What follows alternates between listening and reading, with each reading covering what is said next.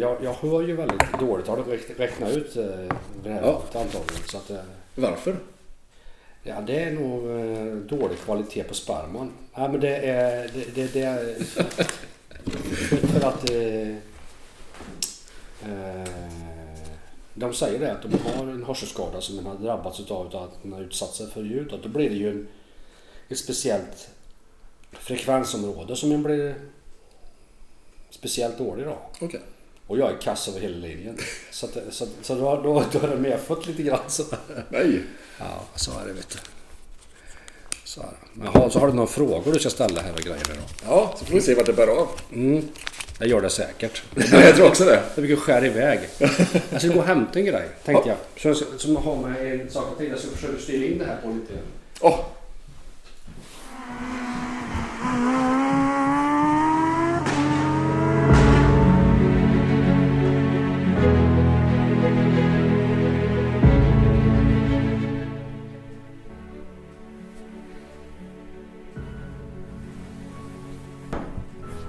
Bra jäkla snyggt det där. Jag ser att du hör till en fjädring. Framnav. Är det du som har gjort dem? Nej. Så jag tänkte jag skulle styra in det här lite grann på det här. Vi ska åka över till grannen här sen, så ska vi... Får du se lite på resten av bitarna också. Och vi var välkomna dit också. Vilka fina detaljer. Den är väl rätt fin, va? Det där vill man ju ha på bokhyllan hemma och titta på. Den är ju... hela hojen kommer bli sådär. Vi gör 10 stycken. Harley Davidson? Ja. 1923. Då får du berätta vad det är för en hoj. Det är ju en sån här... vad fan heter de nu? Det kom ju när de började ju att göra dem, då gjorde de med en sån här loop, hela ramen gick som en böj under motorn. Ja. Och så var det ju uttag för ventil uppe i tanken då, så att det inte skulle hugga. Men det var ju dålig väghållning på den då, så då kom de ju med Keystone-ramen då. Ja. Då kapade de av dem i fram där, så gjorde de 2 plåtbitar. Så då kunde de sänka hela motorn 2 tum. Och det blir ju bättre då. Så att så det är ju sådana 23 med Keystone-ram det här då. Och vad kostar en sån här bit? Ja, det kostar en slant. Och sen så du ser här idén med det här i änden här. Ja. Det är ju att den nu är det ju ett vanligt modernt lager, tätt lager inuti det här. Yes. Men det är ju 43 bitar i normala fall med lösa banor och skit och så det här ska ju liksom fejka låsbrickan här och för nu är det ju en bit alltihop det här. Ja, så det är liksom det är ju massa gänger åt olika håll och hit och dit för att man ska kunna justera lager på så här. Men det är ju, om man ska köra i 150 knyck med de här så kanske det var bra om framhjulet inte är lagrat på det sättet. För det är ju meningen att det ska göra det. Så. Det är ju en riktigt fin detalj det här. Ja, jag tänkte jag kunde visa den för att få se liksom, ja. Och det är ju så det är med de bitarna vi gör normalt sett också till andra när vi gör till hydraulpumpar och sånt där. Det är ju liksom, det ska ju vara den kvaliteten. Och så den här är gjord i 2346, så det är ju rostfritt material. Jag har hört att rostfritt inte borde heta rostfritt. Nej, det är korrosionströkt. Men det är bara i Sverige man säger så? Ja, det finns ju olika kvaliteter naturligtvis. Men jag säger, det finns ju olika sätt att kvalitetsbestämma det här på. Okay. Massa standarder. Så att men om man tänker sig att den har ju A2, A4 och så har det ju det här 306 och till 316 va. Det är det vanliga internationella klassificeringar. Okay. Och i Sverige så har vi ju det här gamla SIS-systemet fortfarande då. Som hänger kvar. Och sådana dinosaurier som jag. Är du frukterna av att Sverige är ett ingenjörsland? Ja, det kanske man är. Det är så. Men det är väl så. Det är ju det som har gjort att det blir överskott. Att billig energi och medveten politik som har gått i den riktning. Billig energi och medveten politik har ju gjort att Sverige har haft 2 bilfabriker, byggt egna krigsflygplan, egna stridsvagnar. 1 av 2 länder i världen som har utvecklat lättvattenreaktorer. Det är bara Sverige och USA som har fixat det. Vad är det för någonting? Lättvattenreaktor. Ja. Det är så vi har kärnreaktorer i hela världen. Det är lättvattenreaktorer. Ja, det är så man kör kärnkraft. Det är väl bara fransmän och ryssar som har krånglat på ett annat sätt. Men alla andra... Jag skrattar för att jag är från Frankrike. Ja visst, ja, men det är så. Man är krånglat som fan då, va? Ja.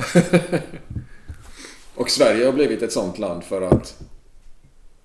Medveten politik naturligtvis. Det är det? Ja, klart.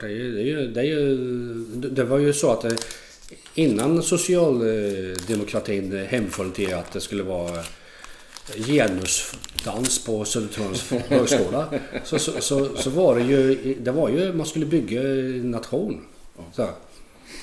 Så jag tror inte Tage Erlander hade varit speciellt nöjd om man hade stött upp snoken i gruset och tittat hur de hade ställt till det. Alltså. Det var andra värden som... Ja. Som nu då, vi kan ta exemplet nu, det här vi är nu. Att det är säkert de flesta som lyssnar på den här podden, det kallas det för kanske, som kommer att se att det är på nyheterna så hade man ett stort inslag om att det blir grumligt vatten i sjön om en kör med utombordare. Det var ju att slå in en öppen dörr. Det är klart att det blir grumligt om du kör och vevar till i baset. Mm. Vad är problemet? Och det var ju naturligtvis ett stort problem också då. Ja, det här har ett stort inslag i tv om. Samtidigt som Ryssland mobiliserar. Alltså är det dagens nyhet? Ja, dagen. Ja. Ryssland, eller modern nyhet? Nu. Alltså Ryssland håller ju på att mobilisera nu. Ja, men alltså det där med vattnet och... Ja, men alltså det var ju för någon dag sedan så var ju det här herregud. Ja. Så samtidigt så pratar de om att det blir grumligt i vattnet. Samtidigt som Ryssland mobiliserar. Det finns mycket vi borde fundera på här. Mycket fint vi borde fundera på här. Det är ju så skäms. Ja, visst. Ja, det är inte så att det kan. De mobiliserar i Ryssland. Ja. Så alla som lyssnar på det, ta er i akt. Alltså, planera för det sämsta och hoppas på det bästa. Det är så? Ja, så är det. För om inte med mindre än att de sätter och sidosätter Putin på något sätt, så kommer han ju inte att ge sig. För han ger sig ju inte. Det finns ju stor risk att han trycker på knappen. Ja. Och då skenar det här, vet du. Så det finns god anledning för folk att se till och hur får jag tag i färskvatten och vilken källare ska jag gå ner i och Gud. Ja, vart är mina nära och kära? Ja, kanske man Jag pratade med ett sidospår. Ja. Jag var i Frankrike i somras. Ja. Och hälsade på min familj. Och när jag pratade med min mormor som är född 37. Ja. Så berättade hon om sin uppväxt. Och det är precis på det sättet. Hur man får gå och hämta vatten någonstans. Eller försörja sig med egen mat. Eller det inte finns mat. För den delen.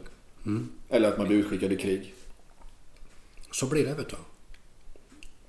Och du är så pass ung så du kommer ju få dra på dig gröna toppluvar. Ja. Och jag är ju, har ju mina kvaliteter så jag kommer ju få ligga på rygg och skruva ihop skitet. Det är sant. Antagligen. Jag har glömt att fråga. Vem är du? Vem jag är? Ja. Jag är, det kallas ju för Skalman i roadracing-kretsar. Jag heter Magnus Larsson. Bor i Småland. Väldigt nära banan i Anderstorp. Varför kallas det Skalman? Det var för att jag har jobbat väldigt mycket. Jag tror det är så här i alla fall. Det vet man aldrig riktigt. Men jag tror det är så här. Att jag har jobbat väldigt mycket i hela mitt liv. Och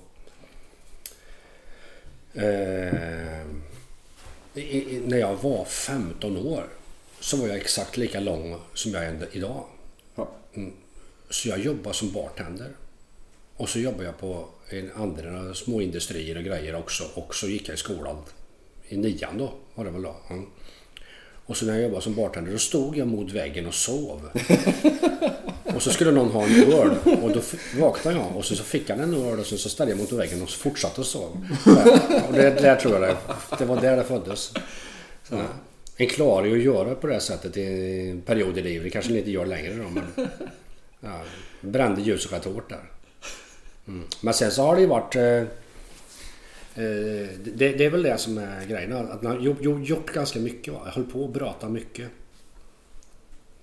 Ja, och det blir ju för att men det blir ju man säger så här att vad är det för likhet mellan Madonna, Hoa Dahlgren och påven? Inte jättemycket. Det är inte jättestora likheter. Men en kan säga så här, det är en likhet finns där mellan dem, och det är att de förmodligen är människor som håller på lite längre än andra. De fortsätter lite till. När andra har liksom lagt ner spaden så gräver de ett par spadtag till. Va? Så här. Ja. Och det gör ju skillnad liksom i förlängningen. Det tror jag. Det gäller vad du än håller på med. Så om du säger, ja, han lyckades i livet för att han hade den utbildningen och så vidare. Ja, det är klart. Det kan ju vara så. Det kan ju vara så. Och det gör ju att resan blir enklare förmodligen och sådär, va? Men har de ingen energi, då blir det fan ingenting ändå liksom. Då blir de ännu en akademiker som sitter där och river sig skrever, va? en vilja att inte en vilja att göra något, men att inte vilja sitta still också, va? Ja, och man ser till att det blir sådär, precis, hålla på, bröta med grejer. Gå på morgonen. Samtidigt är du inte speciellt brötig av dig, utan du är väldigt mycket för precision. Nej, det finns sådana som är duktigare på det. Det får man också, det tycker jag också man ska vara väldigt ödmjuk inför. Det finns alltid folk som är bättre på allting. Och sen som som i mitt arbete, det här är mycket större projekt och så. Då är ju, om den auktoritet som vi ska ha i de här projekten, om den bygger på att den är kompetent, då kan det ju låta goda idéer få komma fram, va? De som inte är kompetenta och som ska styra projektet, de biter sig fast i bänkskiva, vet du, som de sämsta socialdemokrat liksom. Och ja, allt är ju fel då. Ja, när det egentligen är en väldigt bra idé, va? Så det ska man vara ödmjuk inför. Ja.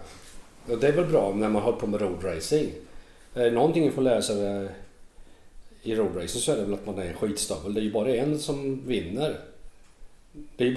Alla andra är ju förlorare. Ja, och det är bara att gilla läget liksom. Det är ju bara att checka upp det liksom. Så här, och det är ju bra. Det kan ju vara nyttigt för många. Den Harley Davidson där. Vad är det för kubik på en sån? 1000. 2 cylindrar. 2 cylindrar, 1000 kubik. Vatten eller luftkyld? Luftkyld. Och så är det en sidventil och en toppventil. Så kallad pocket valve då är det ju. Jag har aldrig hört talas om. Har du aldrig hört talas om det? Nej. Fan, står det någon här? Det står någon. Jag har någon. Jag kan gå och hämta en. Vi kan gå och titta på en där nere. Ja. Det ligger några stycken. Ja, men det kan vi ta hos grannen sen. Han har ju några stycken liggande. Vad pratar man för fjädring då? Fjädring? Ja. Det är överskattat. Är det så? Men de hade fjädringen fram. Inte i bak? Nej, det kom senare. Jag tror jag kom någon gång på 50-talet. Så detta blir en gammal fast modern hoj? Nej. Han blir ju exakt som en gammal. Men det här känns ju inte gammalt som du visar. Men den här lagringen där är ju det är ett avsteg. Okay. Det är för att det ska bli säkrare. Ja. Men gången i motorn och allting, det kommer vara liksom som det var. Ja, det blir samma. Det är magnettändning och de fanns ju med det står i beteckningen bara om de står ett E i slutet bara om. När man köpte dem där, då var det ju batteritändning bara. Men brytare då. Ja. Och sen så var magnettändning, så var det något annat jävla bokstav i slutet där. Och så fanns de ju med sidvagn och sådär. Men inte racerna då. Och racemotor. Och de här motorblockerna, de är ju här är lite ljudformer. Så det blir nytillverkade motorer också? Ja, det gör, ja, men jag tänkte, ja precis. Så, i alla fall block och lite såna här grejer va. Ja. Det finns mycket småskit med motor, men det finns ingen anledning att stå tillverkare för det har ingen betydelse. Det är 100 år gammalt liksom. Så, men här har vi ju början på gjutformar. Det här är utkast men det är inte de färdiga. Och så här har du ju 3D-printar du allting först? Ja, precis. Och sen så får man ju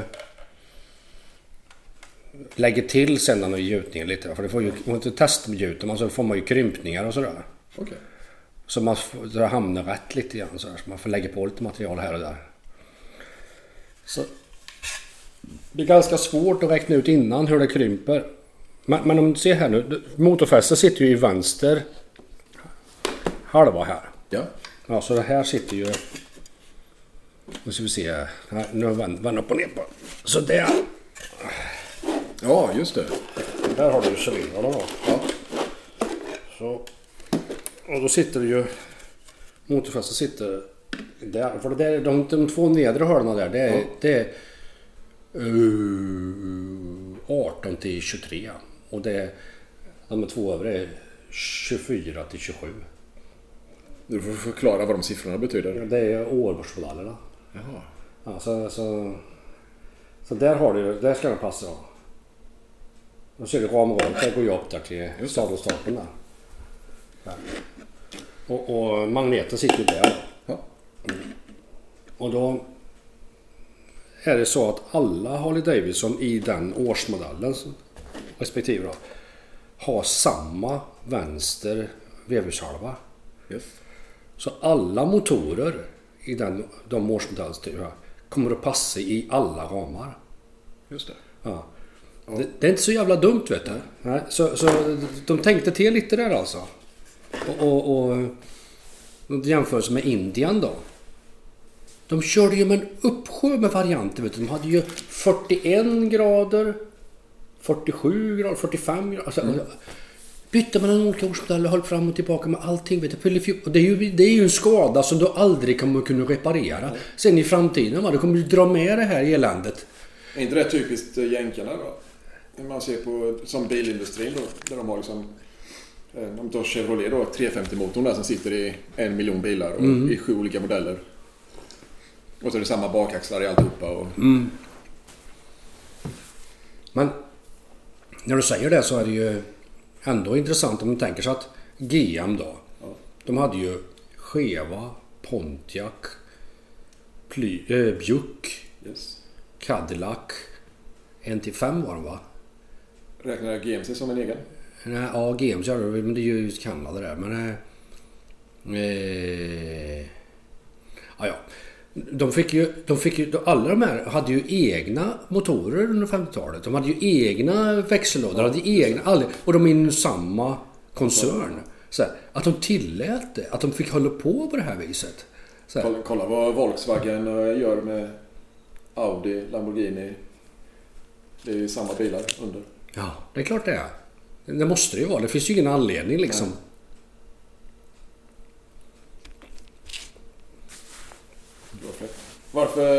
Hur kom ni på detta projektet? Harley Davidson. För det första så är ju sån här board track. Heter de här hojarna heter ju board track. Är ju det sporten då. Det var ju under 10-årsperiod. Så liksom det är ju upprinnelse till NASCAR och allting i USA. Det är ju board track liksom. Ja. Och då byggde man ju träbanor som var 2 mile 30-40 meter breda. Du kan tänka hur mycket trän det skulle ha gått åt. Det har man inte råd med numera. Enorma vet du, med banking där. Enorm banking så här. Och så körde man ju bil- och motorcykeltävlingar på de här. Ja visst. Och ja, det var under en 10-årsperiod. Och det snabbaste folk hade sett det var ju en skenande häst va. Ja. Och så kom de till de här tävlingarna i 100,000-tal. Och fick se när de körde 150-160 km i timmen. Det var som Formel 1-bilar. Ja, det var ju fantastiskt liksom. Och sen då var det fram till utanför New York där på ett ställe så i slutet av den här eran då så får ju en över kanten. Ja, Och folk stod ju och hängde över kanten och tittade ner. Liksom på den här bankingen var ju enorm, va. Så. Arenan, det var liksom kanten på banan. Ja, absolut. Ja, visst. Och de stod och hängde över kanten så här. Så han skickade jag huvudet på ett antal gubbar där. Ja, och flög ner själv sen och träffade en som var på väg. Ja, visst. Och de körde ihjäl sig bägge två där. Och då skrev ju New York Times där. Murder drone. Motordrome då. Murder drone så här. Ja. Slutet på den eran. Och sen gick det några veckor. Och så åker anläggningen brinna ner. Så försäkringspengarna föll ut. Och sen brann nästa anläggning ner. Så, och sen var det över. Så. Tillfälligheter. Vad fyndigt namn där. Murder drone. Ja. Vad tycker du om Anderstorp? Banan som har haft Formel 1, GP. Ja, visst. Jag har en kollega, hans dotter går på universitetet i Linköping och ska läsa affärsjuridik. Och då kom frågan upp där, vad tycker du om Anderstorp? Och då var förklaringen så här att om man läser affärsjuridik då är ju New York, Paris, London kanske då, Paris och så vidare. Stockholm då kanske långt ner där då. Anderstorp då? Ja, det är ju det där svarta under tånaglarna. Så. Nej, men när det gäller racing i Sverige då så är det ju så här att anläggningen som sådan där ute, den har ju goda förutsättningar. Om det är... Ja, det ligger inte... Det hänger inte på anläggningen. Nej, det finns goda förutsättningar. Och tittar ni på den utvecklingen som har varit på... under Rickard Göransson nu på Gällerasen. Det är bara att lyfta på hatten. Han verkar vara en väldigt duktig entreprenör. Så i alla fall från ringside, va, om man tittar på det så kan man inte säga annat. För jag tror de är 13 helårsanställda där idag. Ja, det är bara att lyfta på hatten. Och anläggningen, varje gång när det är så här, har det ju hänt någonting. Det är någon ny jävla byggnad och någon ny asfaltplats som är gjord och sådär va. Det är imponerande. Ja, mycket. Det är samma de som har... Jag kommer inte ihåg vem det var som har köpt Kinnekullring. Okay. Och börjat lyfta upp den också. Det är helt annat där också. Men här i Anderstorp har vi ju också en utveckling hela tiden. Anläggningen utvecklas hela tiden. Och nu ska det ju... är det ju tal om att depåbyggnaden ska byggas till igen och så här. Så vi har liksom... Det pågår i rätt riktning också. Men jag tycker nog att tempot är lite lågt sådär. Ja, för det Anderstorp står sig ju som anläggning väldigt bra i konkurrens med de andra. Det är ju en fin anläggning, va. Och tittar den på körmässigt så är det väl ingen jätterolig bana sådär. Men det är det ju inte i jämförelse med om man jämför med Mugello eller Portimao eller något sånt där, va. Det är ju en upplevelse i sig, va. Vad skiljer? Vad skiljer i upplevelsen när du kör? Bästa? Ja, men Anderstorp kontra Mugello, vad är skillnaden i upplevelsen? Nej, det är ganska stor skillnad. Det är ju mycket... Det är ju höjdskillnader och det är ju kurvor som har olika radier i början och slutet och sådär som gör att det blir lite mer tekniskt, va. Så det... Och Anderstorp är ritat med ja, det är ju passare, va. Det är ju så. Det är ju så. Det var ju en av konstruktörerna på ett av Smoky Åsbergs företag som ritade den här banan. Okay. Ja, så... Och sen så blev den ju så då. Ja, och den är ju säker jämfört med många barn. Eller ja, jag måste nog säga att det är nog den som lever upp till de kraven bäst i Sverige. Det finns ju inga murar och skit att dra in i liksom. Ja, och det är klart att någon jäkel lyckas ju alltid uppfinna något nytt sätt att köra ihjäl sig på. Men det går säkert att göra bättre också, men det är en bra grund. Bästa som vi har i Sverige i alla fall. Hur går vi från Ronnie Pettersson GP 500 som var här till där vi är idag med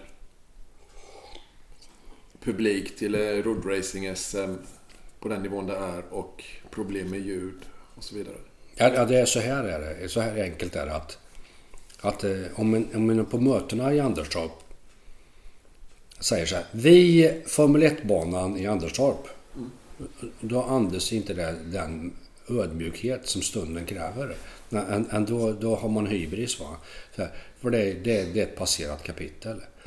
Och om tittar på hur det nu är i svensk roadracing i Sverige idag, då är det så att det är 110 själar som kommer till en SM-deltävling. 120 kanske. Och Falkenberg kommer det 80 till, men det beror på andra saker. Men så det är ju katastrof. Det är ju katastrof. Och det måste man... Och då finns det inte utrymme för att Sveamo och den här Pro Superbike-serien spelar i otakt. Det finns inget utrymme för det. Det måste alla parter liksom sätta sig ner och komma överens om hur de ska göra. För det kan absolut inte motarbeta någon som gör ett privat drar igång någonting som det här Pro Superbike. För det är ju precis det vi vet behövs. Det är ju tv-bevakning och så vidare, allt upp detta. För det är ju en bra produkt som tittar på tv. Det är ju lätt att fatta och det är rafflande. Och en bra roadracing-tävling där det byter placeringar så här. Det är bra underhållning. Ja, det är bra. Det är lätt att förstå. Ja, så. Men SM går ju knackigt, va? Det går inte ihop sig. Det går inte att köra SM med netto. Och då, jag vet inte vad startavgifterna är idag. Det är väl en 5000 spänn. Ja, det är helt hysteriskt liksom. Så att och de som kör då, de kan ju... Det är som när man driver företag sen när vi köper och säljer bolag och tjänster mellan varandra här. Va? Så jag brukar säga det, om jag lägger den här högen med pengar på bordet här framför mig, vad kan jag göra med den här högen med pengar? Ja, jag kan ju lösa det här problemet som du ska lösa åt mig, kan jag ju lösa för halva den här högen liksom. Ja, och om det är så att ni tycker det är roligt att köra roadracing, då kan man ju tänka så här, ja, jag kan ju lasta bussen och så kan jag ju åka ner till Lausitzring och tävla i det tyska mästerskapet. Och där är det ju trevligt också. Där är ju liksom, där är det inte liksom ner, va? Där är det upp liksom så det får nog ta sig lite i akt där och fundera på hur det ska göra, för nu är vi nere på 100 gubbar här, va, som håller på med det här. Men det finns alltså intresse för sporten där du har också ett värde då, om du samarbetar med kanske så som Pro Superbike gör. Ja. Och ett sätt att nå ut till publik också. Ja, men alltså det finns ju massa saker som inte är kopplade till varandra direkt då, så här, som gör att det är inte enkelt att köra ihop med bil och sådär, va. Det är ju så, va. Men om det är rätt eller fel sen, det kan man ju diskutera då. Men någonting som jag är helt säker på i alla fall, eftersom jag ändå arrangerat något 100-tal arrangemang, så här, det är att det räcker inte med att köra nej, eller någon motorcykeltävling överhuvudtaget. Det räcker inte.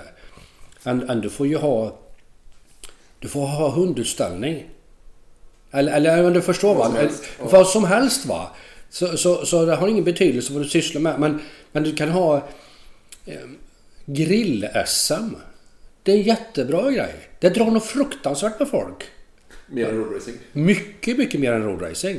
Så här. Och biljettluckan är öppen, vet du, och toaletter är påslagna och sophämtningen är igång och varmvatten i duschen. Varmvattnet är i duschen. Ja, men alla de här prylarna och sjukvården och allt det som du måste ha när du kör en roadracing-tävling, det är ändå där. Så att om du fyller på med ett arrangemang till, du kan mer eller mindre bjuda på platsen till dem. Och du kommer få ett netto ändå. Så att det här är någonting som alla arrangörer måste ta sig, för det räcker inte med att köra en motorcykeltävling. Gäller det enbart roadracing eller pratar vi ha speedway eller cross? Och, alltså, det har jag inte så stor koll på faktiskt. Men speedway är ju Speedway är ju... Det är ju en enda motorsporten som är godkänd av det socialdemokratiska partiet. En folksport nästan i Sverige nu, va? Ja, lite så. Men det är väl den enda som du kan leva på som proffs på. Så det är lite motsägelsefullt. Men det är... men du är ju inte socialdemokrat. Ja, nej, jag är ju inte det, vet du. Jag är ärkekapitalist. Nej, men det kan man ju skratta åt. Nej, men det tror jag det är en väg framåt. Vi körde ett arrangemang ihop med Truck Meet. Körde vi tävling och Truck Meet samtidigt då. Så, och det fanns ju saker som vi kunde ha gjort bättre och sitta och dit och diskutera fram och tillbaka och inom det tredje. Det var absolut. Men vi hade 3500 pers. Det är bra. Ja. Och det är inga långloppstävlingar i Sverige som det har varit 3500 pers på efter det. Nej. Och det var party halva natten och hela, ja, du vet så här. Var det den tävlingen som kallades för Smokey? Ja. 200. Ja. Det var ju en kul grej. Varför hette den Smokey? Smokey Åsberg var ju han som grundade banan i Anderstorp. Ja, och då blev det ju han den här gubben med cigarren då. Det är Smokey Åsberg, han gick ju alltid med en cigarr. Ja. Så Smokey 200 och så var det 200 varv. Men fastän det heter ju alla de här racerna heter ju 500 i USA. Just det. Och när man räknar på hur långt sträcka vi körde så skulle vi kunna kalla det för Smokey 500. Alltså det kom jag inte på förrän efteråt. Så men det var en kul tävling så. Ja, det blir liksom så det ska vara. Hur många varv har du kört på Anderstorp? Hur många varv jag har kört? De brukar säga att det är jag eller Ulf Starby som har varvrekordet. Flest varv då. När började du köra? 84. Ja, så att, vad körde man på då? Va? Vad körde du på för hoj? 84? Det var en RD350. Det gjorde väl alla då. RD350 var det som gällde. Och då körde man 140? Nej, herregud. Nej, så fort körde man inte. Nej, du vet, 89 vet du, på VMet, då körde Peter Lindén, han körde för Dockshop Vevamed i 250 som Chippa trimmade åt. Och då körde Peter ifrån de som var fabriksförarna. För han körde ju på den tredje hojen där.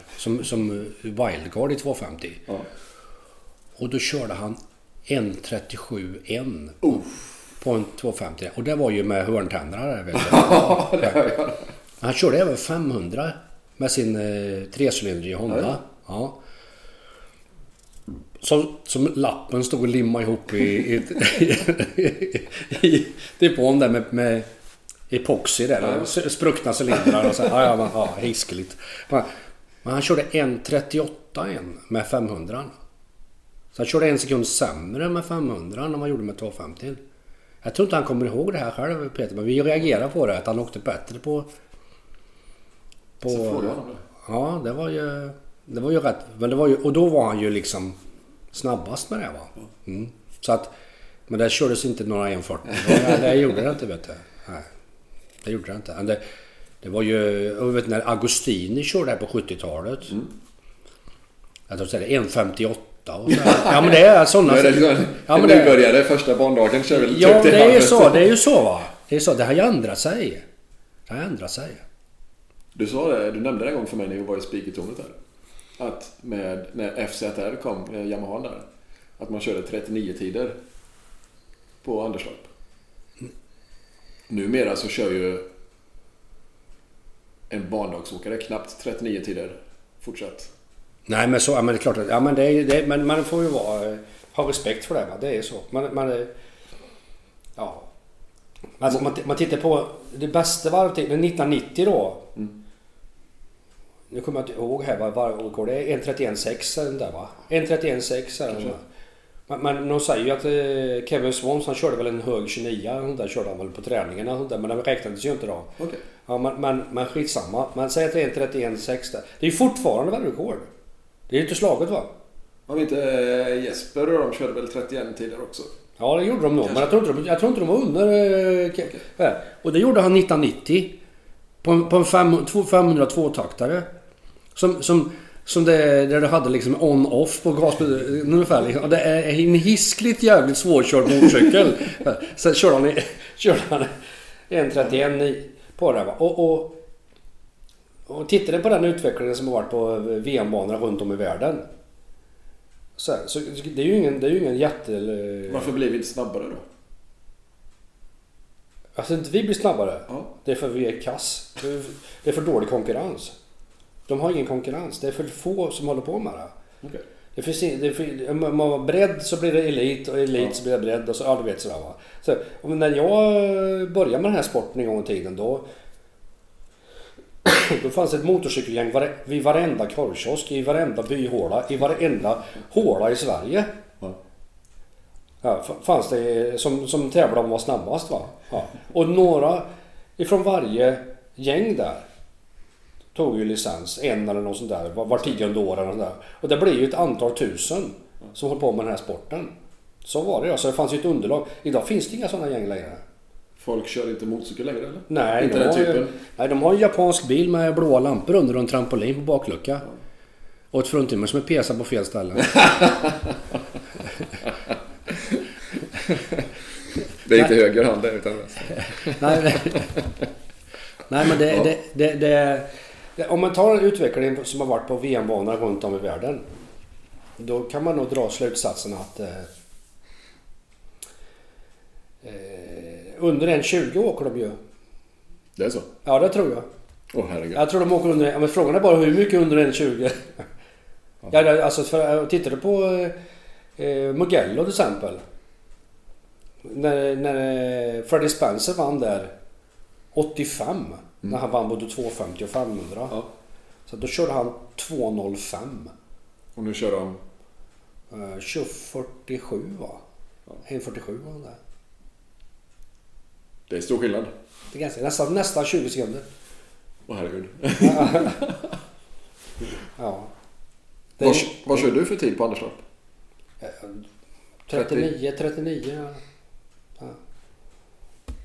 Var kommer namnet Fiverr ifrån? Det var för att vi blev femma så många år jag. Vilka är vi? Jag, Stefan och Magnus Stag. Vi som var Fiverr. Mm. Så vi blev ju femma där. För vi hade ju startnummer 5 då. Okay. Ja. Flera år i år. Stålmannen 5. Ja, det blev Stålmannen 5. Mm. Vem är Stefan? Stefan? Ja. Humlan. Mm. Varför kallas han Humlan då? Ja du. Det får han nog svara på själv. Men det är ju... Det kan man komma... Smeknamn som... Ja, jag tror han kallade sig för det i volleybollkretsen också. Okej. Okay. Ja, så det... Men han kör fortfarande? Han kör fortfarande. Han håller ju på med det här fortfarande. Och så är han ju elitdomare i volleyboll också. Så att han har ju gått för åldersstrecket. Både i volleyboll och i roadracing egentligen. Mm. Men han... De har ju brist på elitdomare. Så han fick ju gå ett år till. Okay. Han försökte ju att liksom sikta mot stjärnorna. Ja. Med Willy Railo, har du läst den boken? Nej. Ja, i alla fall så att om man sätter målet lite högt så kan ni försöka komma en bit då. Så, men han hade ju målsättningen av att han skulle bli få vara med i OS som domare. Mm. Men det klarar han. Det är på grund av Sverige var ju tvungen att kvala in tvungen att kvala in i OS för det är ju hård konkurrens som att få vara domare naturligtvis. Och det gjorde ju inte Sverige så då det är ju kört, annars hade han kanske kunnat... han har ju varit domare i mycket internationella sammanhang. Så. Magnus Stag. Han är ju borta. Han fick ju cancer i flera omgångar. Så han gick bort 9 maj. 15. 7 år sedan. 15. Jag har hört mycket fan, ting går fort vet du. Det är en bild där på väggen där. Det är när han kör på saxning där. Då var han så liten och klen så att den fick ha ett nytt skinnställ till han och grejer. Och... Var det så illa? Han var nere i 50 kilo där, vet du. Men han åkte runt brattvörstarna där på yttern ändå, vet du. Jo, visst. Och sen så kom han in efter 2-3 varv där, vet du. Och så hade han så jävla syreskuld, för han hade ju en halv lunga kvar. Herregud. Ja. Och fortfarande liksom med en hand på styret så kör han om på yttern liksom. Ja, men han var bra, vet du. Ja. Var ni jämnsnabba ungefär allihopa? Ja, det var vi. Och sen så... men det är ganska olika körstil. Är det så? Ja. Du är... Jag kör inte som varken humlan eller som... Jag kör annorlunda. Jag kör... Mjukare eller? Ja, det kanske jag gör. Men jag vet inte. Men däremot så kör jag med mer...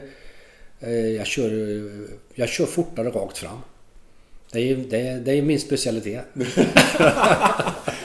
Nej, men skämt åsido. Jag brukar ha lite bättre utgångshastighet ur kurvorna. Har du högre ingång också?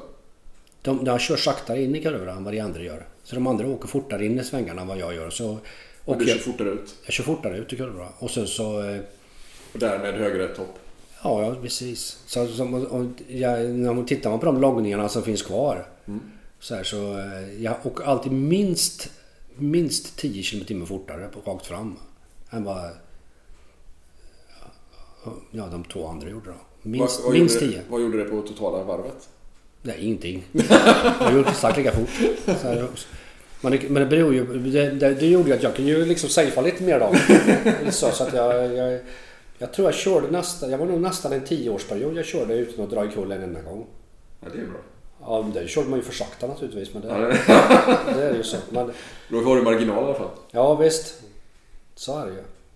Då kör ni på en Honda? Ja, vi började ju på Suzuki.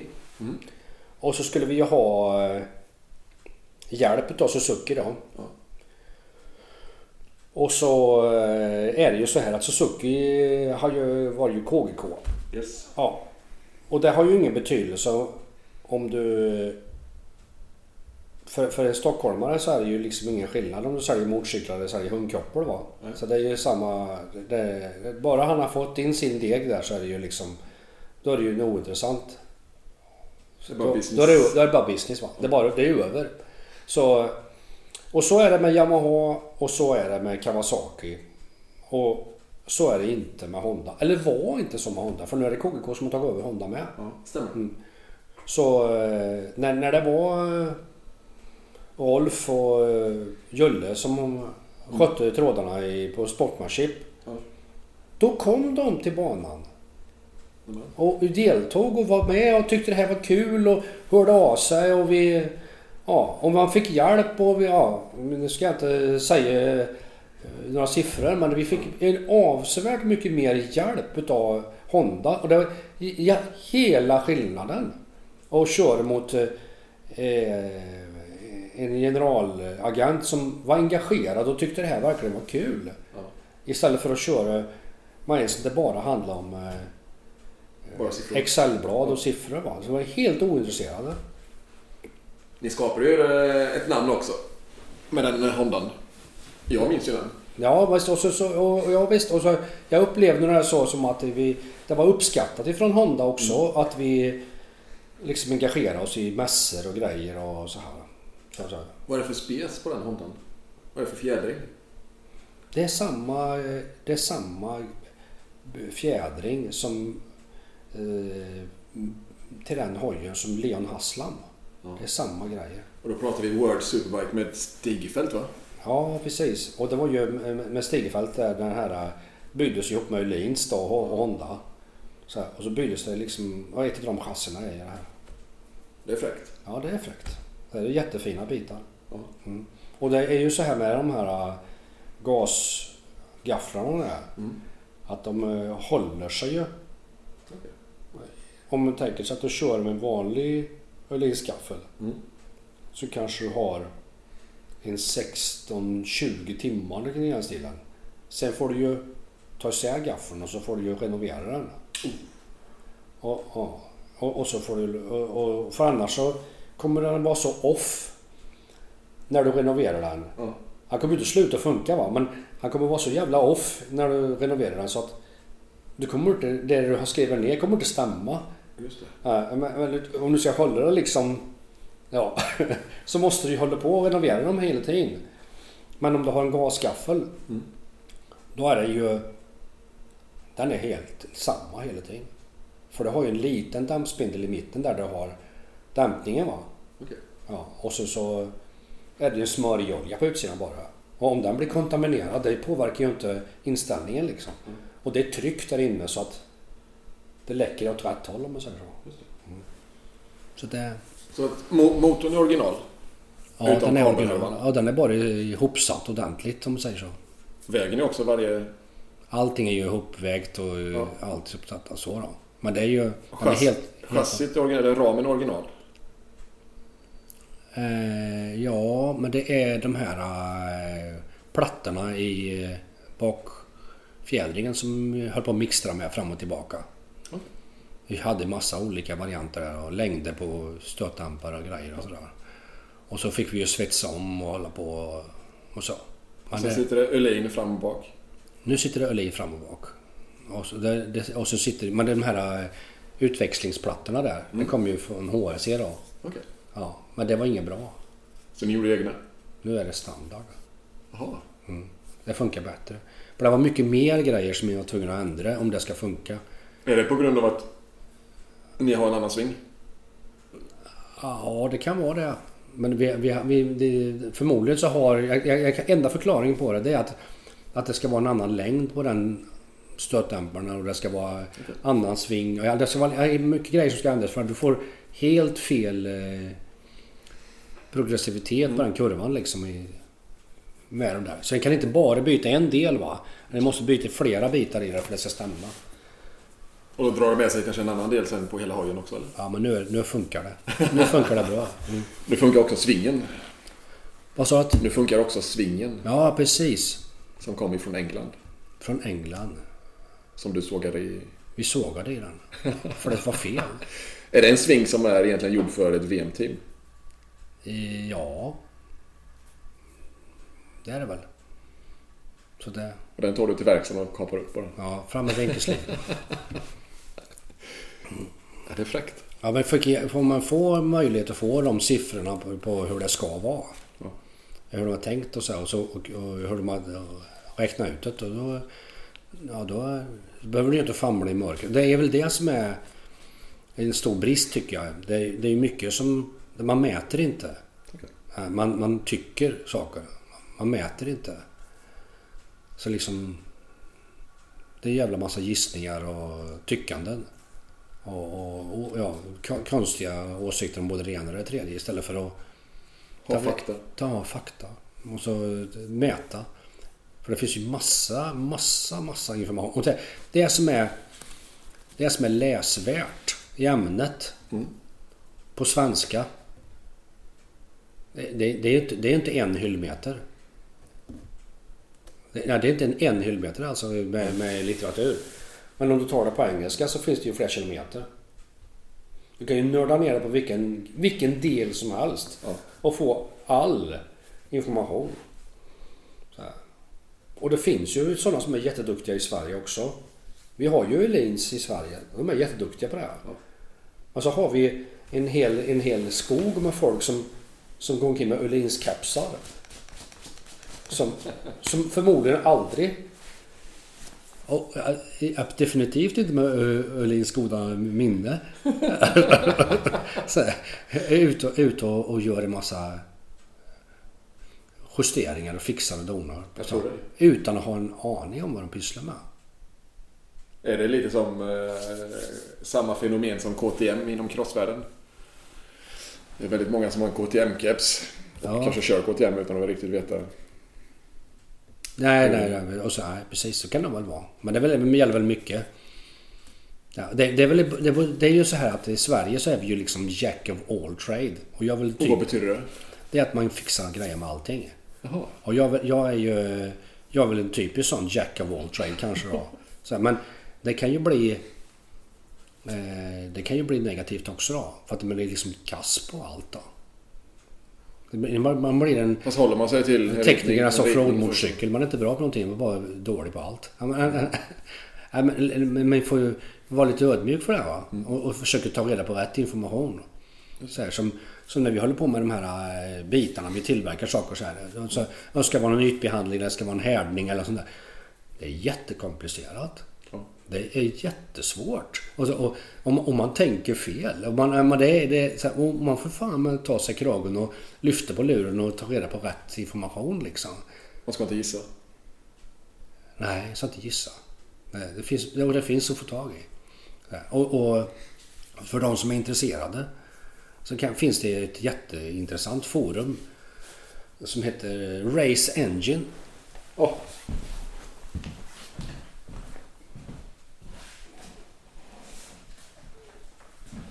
Gud, vilken bok. Nördtidningen framför alla är det. Och det är ju ett forum för motorsport då. Motorerna i motorsport och allt det som där kring då. Och det är faktiskt, och det får massa kontakter och så vidare. Och det får massa möjligheter att få... Jag har haft mycket kontakt med de här människorna som skriver i de här och de är jätteintressant faktiskt. De jobbar ju med Formel 1 och olika saker så här, så att det och helt öppen diskussion så här, men vad det ska vara för material i ventilsäte och så här, och varför det ena med det tredje, vet du, det slutar aldrig. Det är en kunskap som aldrig tar slut liksom. Gud vad häftigt. Ja, så det här påminner om någonting som Neil Spalding skulle kunna ha varit med i. Ursäkta, hörde jag inte. Neil Spalding, vet du om det? Spalding? Ja. Han som är inom MotoGP. Ja, det kan jag tänka mig. Men de är med i MotoGP med jämna mellan. Är det? Ja. Olika team och olika saker. För som exempel, de pratar om relaterat till den där publikationen där då. Ja. Så de som leder utveckling på kolvringar i världen idag, det är Moto3. Okej. Ja, för det är egentligen utav de lagren i motorn som skär mest energi, så är det ju liksom kolven som åker upp och ner i loppet. Det är ju den stora boven i dramat. Enda motståndet. Ja, det är ju den stora. Det är en stor bov i dramat, va. Så, och ha några keramiska lager eller något sånt där. Så det är liksom, det hamnar bakom decimalkommat ganska många nollor där, va. Så det påverkar säkert, men det är inte det du ska leta i början liksom. Så en Moto 3 är väl, vad det 85 du får ha i bör, va? Det vet jag inte. Ja, 85 i bör. Det ska vara en gjuten cylinder. Det får vara 250 kubik. Du får varva max 13 nu. På inte 13,5 var innan. Okay. Ja, så här. Och det gör ju att det är i princip omöjligt. Det blir 50 hästkrafter. Det kvittar hur du lyfter i håret så blir det 50 hästkrafter. Och de kommer ju hålla evigheters. De här, så det är, men kolvringarna, det kan du fjuppla med, vet du. Då har du en häst. Det är ju fritt, va? Så de leder där. De har minst friktion i det här. Vad fräckt. Det är ju Hasselfors i Sverige som har patenter på hur man gör. Är det så? Ja, innan var det Götna kolvringar, vet du. Jag gör ihop med ett japanskt företag där som tog fram det här. Hur man valsar fram en tråd i rätt form och så gör du en spiral av den då. Och då klipper du den sen. Det låter enkelt. Ja, det är ju inte alls enkelt. Det är ju skitsvårt. Och det är ju skitsvårt, va. Men det är ju... Det är också en sån här grej som börjar den här diskussionen med svensk ingenjörskonst. Ja. Det är ju världsmästare på det. Vad häftigt. Att lilla Sverige är så pass stort. Ja, precis. Racing och ekonomi. Racing och ekonomi. Hur går det ihop? Racing och ekonomi, det är ju intressant. Det bygger på att den har en sund budget som håller ihop, va? Från början. Och sen finns det ett olika sätt att få in pengar då i verksamheten. Men en kan inte gå till en motorcykelhandlare och säga att den vill bli sponsrad för att man ska bli roadracingförare. Det går inte. En måste ha in pengarna på annat sätt då. Men det måste bygga på en sund budget. Det är grunden, och det kostar mycket mer än man tror. Så att en tävling, om jag får göra ett exempel här. Och säg att du ska köra Le Mans 24 timmars. Ja, det är ju en ganska kostsam historia. Ja. Och då kan man väl, nu gör jag bara spekulationer här, men lite så här. Man säger att, nu vet jag inte vad startavgiften är längre, men säg att den är 50 000 kronor tror jag. Jag tror det är någonting i den stilen. 50 000 kronor. Och sen så måste du köpa bränslet utav de på banan där. Och den är dyr. Alltså, och säg att det går på 25 000 spänn. Eller något sånt där bränslet då. Då är du uppe i 75. Och så ska du ha en moped och driften på den. Du kan säga att vi har en moped då. Och så driften på den.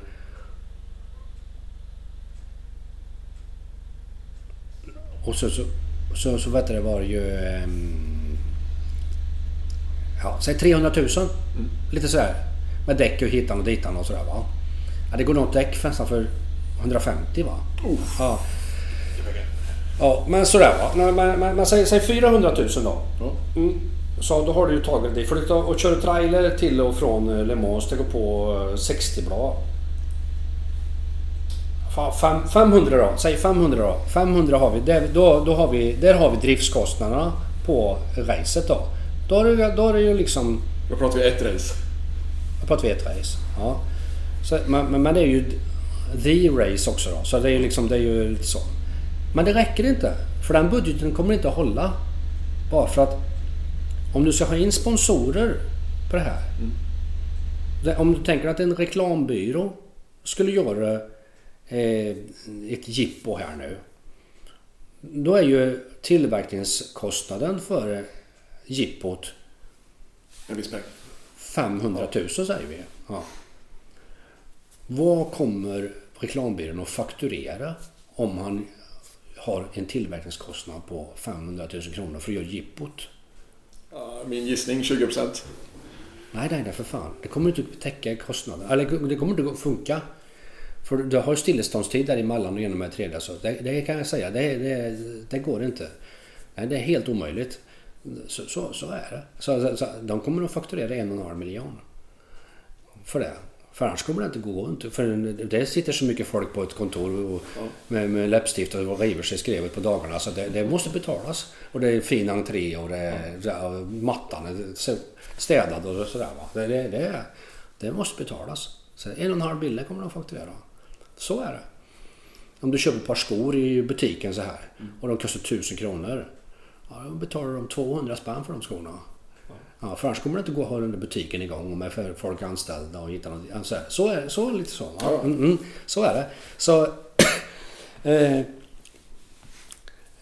Så att man ska alltså ha in 1,5 miljon. Och då blir det bra. För då kommer sponsorerna som du kommer att ha med till Le Mans där. De kommer bli medbjudna, vet du. Herr och fru. Och det är en trevlig värdinna, vet du, som tar emot dem på flygplatsen. Och där står det en minibuss klar, vet du. Nytvättad och fin. Så, och då sätter sig i det, vet du. Så kommer man ut till banan där, vet du. Och där har det ju mingel i catering där, vet du, från VM-teamet där som leder CERT där, va. Och där får de träffa världsmästaren där, vet du, och de får ju teamjackor för dem som är med från teamet där, vet du, med snygga. Och det är ju killarna som är med där. De får ju teamjackor med stora blaffer på sig som det ska vara, va. Och sen så de teamjackorna som tjejerna med, det får ju såna här lite midjekorta mockajackor med en liten snygg, liten sydd så här lite på kanten där, så som består av teamets namn där, lite snyggt så lite i guld där, så inget mer så. Det låter som en dyr affär. Diskret, va, så ja. Och sen så delar man på det här så att tantarna vet du, de får ju åka hyrbilen ut där till ett slott utanför att prova lite vin och äta några sniglar och sånt skit. Samma.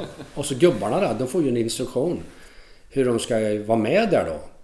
Och då är det så att då ska de ju ha brandskyddsoverallen på sig klockan 18:27 där, va. Då kommer han in och byter gubbar här. Och då ska du vara brandman och stå med där. Med brandsläckaren där. Ja. Och då vet du, filmar man i den här kameran och grejer vet du, så att han får ju en jävligt snygg bild där på när han står där med brandsläckaren där och det byts däck och grejer fort som fan och så han kan ha sittandes på väggen inne på kontoret där sen. Så när han kommer hem sen och berättar det för sina kompisar alltså. Och sen så har man organiserat så att om de har några affärskollegor nere i Europa så kan de träffas i depån där då och mingla lite där och då finns det en lounge där de kan sitta i den schyssta fåtöljer där och följa på storbilds-tv och så har man en teampersonal som är uppe och berättar för dem hur det fortlöper och så vidare. Så du ser framför dig så här. Och de kommer bli skitnöjda och de har gjort en jävla bra investering. Och de har fått massor med nya kontakter med intressanta affärsmöjligheter. Och den här kunden de har nere i Europa som är underleverantör till bilindustrin där vet de, Magna Group där vet du de här. Så här. Vet, liksom, och bjöd han på lite rötenost där i lunchen på Le Mans 24 timmar så var det. Vet, den osten, den är värd guld. För i Sverige kanske det inte är en stor grej. Men om du tar en fransman och bjuder han på att åka på Le Mans, det är en stor grej. Så måste man organisera sig. Då är det hemma. Men så gör man inte i Sverige när man kör Le Mans 24 timmar. Nej, man har 200 000 kronor i budget. Och så åker man till Le Mans. Och så skruvar man ihop hojen på väg till banan. Och den är aldrig startad när man kommer till depån. Och sen så kommer det någon ny förare som gubben under lådan och ska vara med och köra. Så här. Som har liksom finansierat och stoppat in pengar. Så att egentligen är de här 3 som ska köra då, de blir 4, sen kommer ju bli övertalig där då. Men alla har ju betalat, vem ska stå bredvid? Så det finns ju goda förutsättningar för att bli lite osams i telefon där då, va? Ja, och sen så då är det ju så här också, när man kommer ner till Le Mans då, det är ju att de har ju någonting som heter 107%-regeln. Ja. Och det gör att hela mitt resonemang här nu, det spricker. För det är väl egentligen bara Jesper Pelljef som klarar att komma innanför de där 107%. Och han gör det ju, det är inte enkelt för han heller. Nej, för det kommer ju alltid någon sån här... de tar in snabba förare numera i endurance. Ja, han David Checka. Ja. Det är ingen duvungar. Han klippte ju i liksom och åkte 10 sekunder fortare än alla andra eller sånt där. När det var någon nere det var. Så det var väl bara... När Minin åkte på hörntänderna där så var han väl 2-3 sekunder från att klara och kvar det innan. Och sånt där. Helt hopplöst var det ju. Och så det var Stefan som nämnde det. Att med en endurance-hoj så var han bara 3 sekunder från MotoGP-tiderna på kvalet. Det var någon som sa att det inte gick att köra fort med en endurance-hoj då, för det 24 liter och allt det där. Men det gick. Ja, och sen så är det ju 24 liter är ju så, det är klart. Men det har ni väl inte på kvalet. Och sen så är det ju 167 kilo, va? 167,5. Okay. Ja. Och en MotoGP har ju över 160. Ja. Det är inte jättestor skillnad. Och sen så är det ju reglementet där i trimningen på motorn. Jag tror det är lite friare i endurance än vad det är. Trimmar de i endurance också?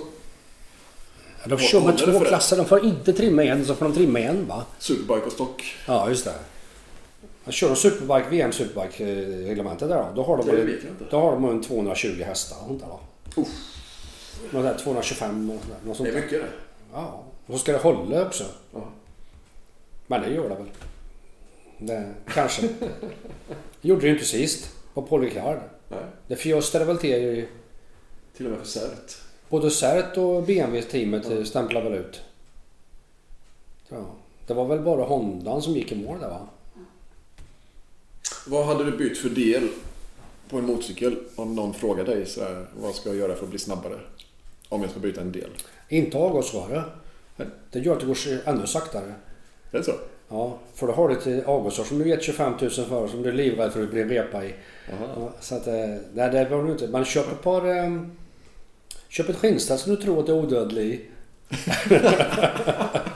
Det är ju bra. Ja. Och så ska man ska ha nya däck på. Och så ska man ha såna här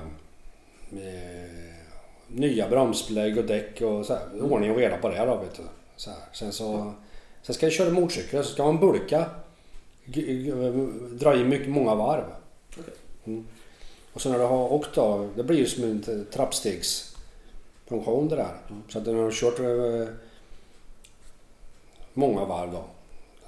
Till slut så är det lätt att köra på den tiden och då kan du ju liksom ändra någonting och så åker du lite fortare då. Men tänker sig att de kör jag brukar säga, kör 100 varv. Börja med det. Åk 100 varv. Så då när du åker 100 varv då hittar du ju runt sen. Ja fan, svängarna var höger eller vänster. Det var nog fan höger. Nej men du ska ju veta liksom att om man säger den där asfaltlagningen där i slutet av Hansen-rakan där. Ja. Ja. Det är precis där den slutar där. Där ska du börja lägga ner liksom. Så här. Och så åker man ju på framhjul ända in i svängen. Och så ja, men då om man säger det till någon som inte har åkt någonting, han vet ju inte vad han pratar om. Han måste ju ha åkt 100 varv innan du vet vart du är. Så och sen så du kan inte ändra någonting om du inte kommer ihåg. Om du måste upprepa det. Så här. Och så sen en bra idé som jag brukar ju köra med de här utan det är att kör utan att bromsa. Och så kör du så mycket saktare som du måste göra utan att bromsa då. Alltså bara motorbromsa då. Du behöver ju inte växla ner 7 gånger i slutet av rakan då. Men det kan ju, så här, du växlar in så och så väntar du liksom och så.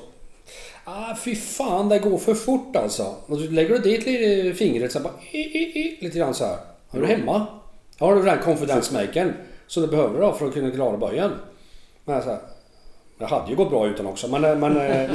Men liksom så här, så om du känner att det liksom går för fort så här, för det finns ju ingen här restart session button att trycka på och börja om för det kastar du det så kastar du det. Då är det färdigåkt. Men gör det på det här sättet då kan du liksom så här, för sen när du åker fort då är det där du åker. Hur menar du?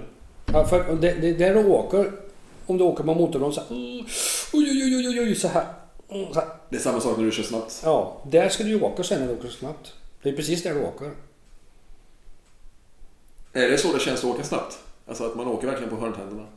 Nej, men det måste ju vara en känsla. Du måste ju känna, om du tänker dig att du åker på en grusväg. Och så kör du med din motorcykel där på vad det nu är för någonting då. Och då så åker du så är det en lång sväng så här. Och så drar du på lite där så det spinner loss lite bak då. Så åker rava ut lite. Och så balanserar du den där på så här. Innan du är framme, innan du har fått ut rava så känner du dig jävligt osäker. För framhjulet kommer här. Och så när rava går ut lite så här och då har du på gas där. Ja, då är det lugnt. Då är du hemma. Då är det du som har kontroll över det. Du vet precis hur mycket grepp det är. Och det är du som styr det här då. Ja, om du inte är helt obegåvad för att dra en handtag i bort och flyger i skogen. Men du förstår vad jag menar. Så när det väl har släppt och du har liksom lite uppställ så här. Och du åker på den, känner att du är precis på kanten. Och då har du ju kontroll på det. Då är du ju stensäker. Men innan du har är framme vid kanten, då vet du inte vart kanten är. Men om det är för dig att om du kör en 38-tid så är liksom utan att blinka på Andersson? Nej, det kan jag ju inte nu. Ja, men säg du kör nu måste jag ju, om man inte åker mycket motorcykel så måste man ju... Då måste man ju... Ni har ju inte den kvaliteten. Att det kan åka så nära kanten liksom hela tiden. Har du samma känsla när du var aktiv då som mest? Va? När du var som mest aktiv? Ja, visst. Men då åkte man ju så det... Man åkte ju så det släppte 1 eller 2 gånger per varv. Liksom, men kände du aldrig så här bara, nu går det lite väl fort in i kurvan? Men ja, men man åker ju tills det släpper. Det är så? Ja.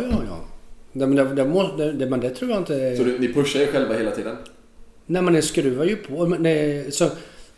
Och hela tiden, hela min körning, det har ju varit så att det går mellan 2... Det växlar mellan 2 saker. Och det ändrar så accelererar jag. Eller så retarderar jag. Ja. Ni ligger ju inte liksom och... nej, ni ligger inte liksom och planåker. Nej, en ändrar så ökar ju farten eller så minskar farten. Ja. Och när farten minskar... Jag har ju hållit på med hästar lite här. Och då finns det något som kallas för mjuka ögon. Och det betyder att du, när du till exempel ska göra ett galoppombyte då, så här, som är ganska svårt då, så här, en svår grej, så här, då ska du ju liksom göra exakt rätt läge när hästen är precis i rätt takt. Precis där liksom trycker du till han och så flupp, så här, så blir det ett galoppombyte då, va? Ja, så här, om du gör rätt då, va? Och då måste du ju göra alla de andra sakerna, måste du göra samtidigt. Och det kallas det för mjuka ögon då. Du ska liksom inte rida på andra och sådär, va? Men du koncentrerar dig på en sak. Så samtidigt liksom.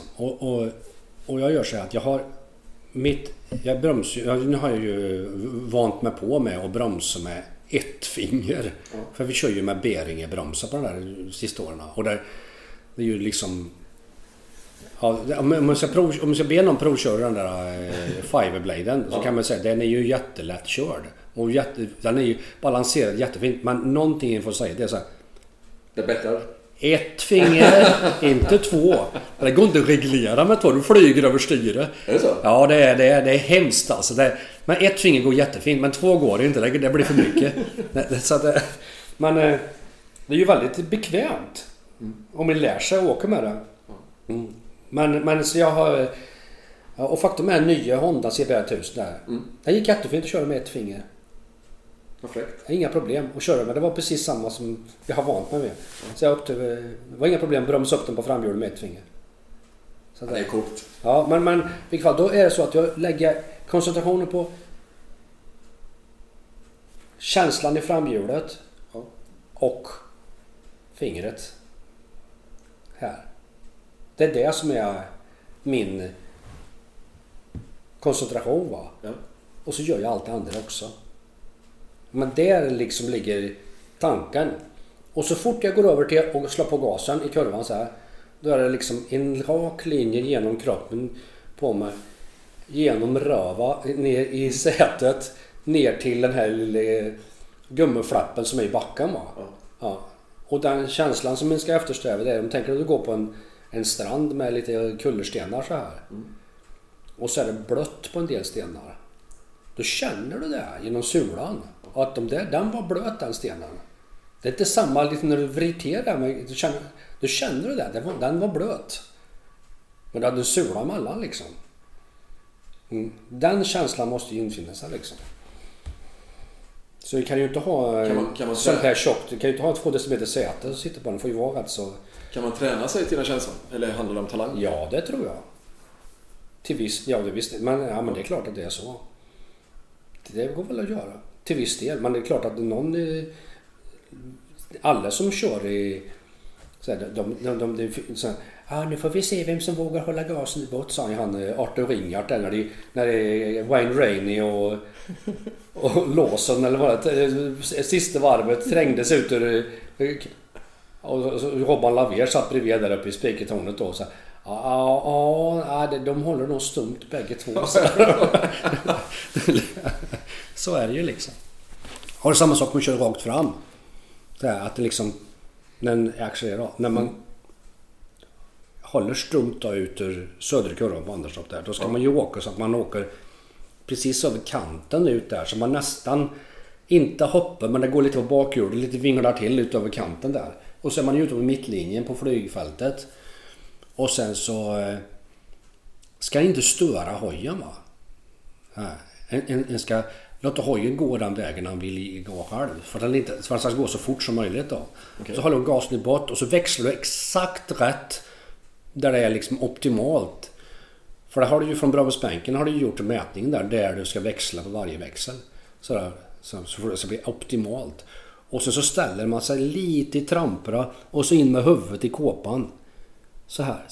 Så tätar till här emellan lite där. Då åker du 10 km fortare än det andra. Det är inte svårt. Ja, så är det. Hur gör du för att låta den leva sitt egna liv? Nej, man viktar ju hojen så lite grann. Ja. Istället för bryter du med styret. Mm. Det kostar ju, va? Det får du betala med friktion. Om jag säger Johan Zarco. Jag har sett en selfie. Jag tog en selfie med han.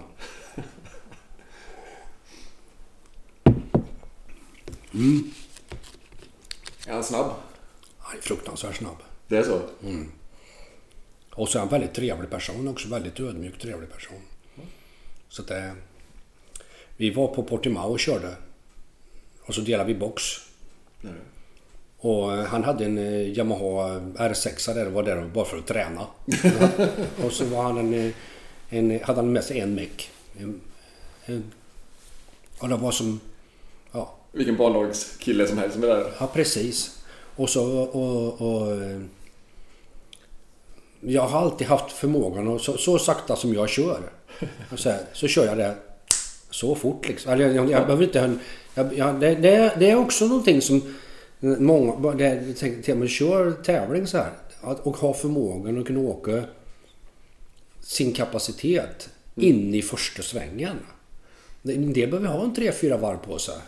Ja, men då är loppet kört. Ja, för efter 3-4 varv då kan du göra 1 eller 2 placeringar kanske på ett 10-varvslopp. Just det. Ja, för ska du vara med då måste du fan ligga på in i första svängen, va? Det är så. Men i alla fall så var det ju bandag där då. Och vi körde ju där. Och då var det väl han Ching Chong eller vad en kines med ifrån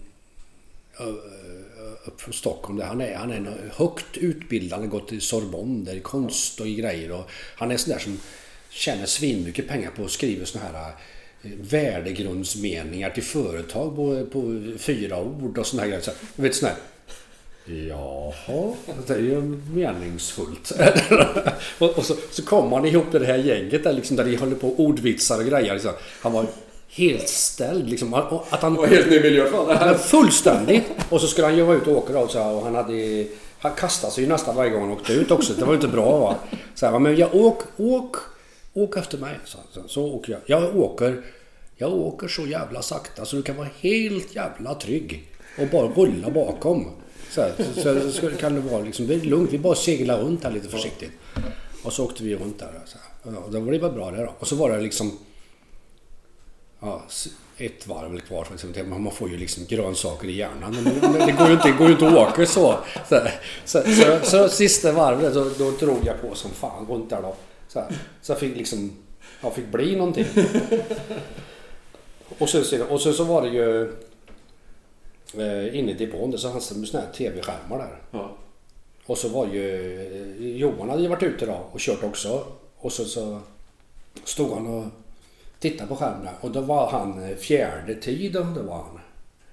Ja, för det var en som hette Pasoli. Och så var ju han Kirchberger, den där tysken. Ja. Och så var jag överst. Det är fräckt. Ja, visst. Och så sa han... tittade han på den här kameran. Så tittade han på numret på hojen jag åkte på där och så tittade han på mig så här. Ögonen i kors så här liksom. Ja, det var helt fel. Och så vet du det, han håller i hojen åt mig när jag skulle ut och sådär. Så höll jag i hojen åt han så här. Och så sa han så här till mig så här: nu rättar vi till listan, så. Och så åkte han ut och så åkte han 10 sekunder fortare. Jo, han drog av 10 sekunder rakt av. Vad fan genar karln någonstans? 10 sekunder? Ja, han åkte svinfort. Det är typ 1 sekund per varv. Alltså det är varje... Ja, men han åkte ju komafort liksom. Ja. Men han åkte inte snabbast. För det var den här... Jag tror han hette Pasoli. Han hade ju en sån här hemsk Yamaha R1 09. Du vet en sån här klumpmotor med fiskkylning. Den ja, helt hopplös. Helt hopplös är ju. Den var ju från 08 då. Då var ju R1 riktigt bra. 09 var deras första Big Bang eller den... Men den här, ja precis. Och då blev 09 så blev det ju tyngre, mindre effekt och höll inte. Så det var ju liksom... Ja, hur som helst. Så men han här Pasoli, han hade en sån i alla fall. Och den var ju lite reven på sidorna så här. Så det var en krigare va. Men jag förstod det sedan. Han var testförare för Aprilia eller något sånt där.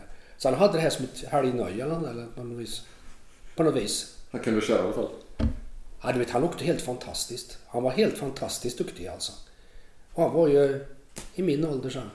Effekt. Och jag vet inte om du vet hur det ser ut på... Nej. Ja, på ett i alla fall där den kommer baks över ett krön och så ska vi bromsa nedlägg höger så är det in i en hårnål så vänder det upp över ett krön så där det går på bakhjulet och så bara försvinner det. Ja, det är ju hisklig berg- och dalbana är det ju. Men den där jävla, jag kom där och tyckte att jag hade hyfsat bra stim in i den där inbromsningen där i hårna. Och han kom på innern förbi mig så här med lite uppställ så här på inbromsningen så här. Och så liksom touchade han ytterkurbsna lite med bakhjulet och så uppställ inner så lyfte han knät över innerkurbsna så här och så lite uppsladd så här och så bara försvann han över krönen. Han drog en jäkla magi. Ja, men han drog som typ 35-40 meter på med en böj. Det är inte lätt. Och då kör du inte så speciellt sakta heller. Alltså att han... Och då kör du inte speciellt sakta. Ja, jag klarar mig hyfsat i de där sammanhangen. Ja, men det han var helt fenomenal. Ja, men han var snabbast. Så han snöt både Sarko och den här Kirchberger. Han var ju världsmästare i Superstock då, det var det. Och Sarko var ju världsmästare i Supermoto 2. Så att det är fräckt. Ja, han var värst. Portimao. Nu ska vi se, det ligger i Portugal va? Gör det. Om jag säger Teletubbies, då ska du förstå kopplingen där. Första gången jag kör på Kinnekulle, det är 2012. Är det. När jag står i depån där, då har kompisen till mig hittat en stuga. Då ska vi köra på det, vad heter det, Bike Week.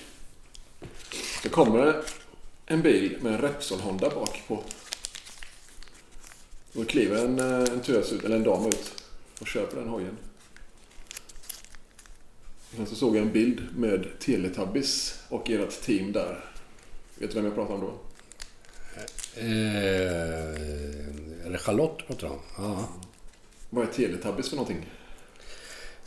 Jo, men det var ju så här att vi hade ju ett tjejteam också. Vi sponsrade ett tjejteam. Så var det.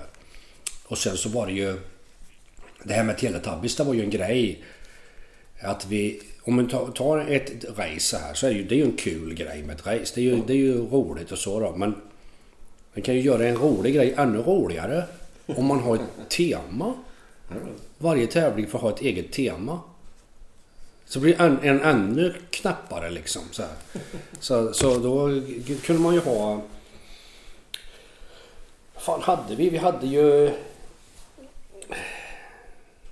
Vi hade Elton John tema. Vi hade uppstoppade djur. Vi hade Teletubbies. Och så hade vi ju Säpo. Och Hillbilly också. Ja, så det var ju alla meckarna och alltihopa liksom var ju efter racet då så här. Ja. Som att Teletubbies, det var ju alla hade Teletubbies-dräkter då. Och så kan man gå till partyt då med en iPad med racet här då. Ja, just det. Tinky Winky så. Det är kul. Ja. Det var ju skapa lite minnen. Ja, men det blir ju liksom en tokig grej blir ännu tokigare liksom så här. Så var det ju flygel i depån och såna här grejer då. Med såna här glasögon man kunde ta på sig som var Elton John där sitta och spela så här. Vad spelar du för instrument? Munspel. Men jag är ingen musiker. Jag spelar bara för husbehov. VOX. VOX. Det är ju en massa sån här. Efter att en slutar sin aktiva karriär så har jag bestämt mig för att jag ska göra roliga saker. Och det här med Harley Davidson-projektet här nu med de här racehojarna. Det meningen är ju att det ska bli en tävling i USA till detta. Okay. Och det här VOX som du tog upp här nu, det är ju också en sån här grej som händer här på Oxaberget då. Så vi har ju en konstutställning här varje år. Och då går ju pengarna som det här inbringar sen till någonting välgörenhet då. Så jag har gått till Barncancerfonden i många år. I år siktar till en verksamhet i Broby har en verksamhet med barnhem i Kiev. Okay. Som vi har gått i år då. Vad fint. Ja, och det är ju liksom det är ju liksom helt olika det är helt diametralt annorlunda mot vad man har hållit på med innan. Ja. Och det är väl roligt. Så att man så just det med att göra roliga saker va. Att jag ska stå på Mantorp Park i duggregn och vänta på att köra ut till start, det kommer aldrig mer hända i mitt liv. Så det är över. Ja. Så att jag ska göra roliga saker. Och ha konstutställning. Det är roligt. Mår du bra när du gör roliga saker? Ja, det är väl bra. Det är väl, och så överhuvudtaget det här med att människor som säger jag ska fan i mig visa dem.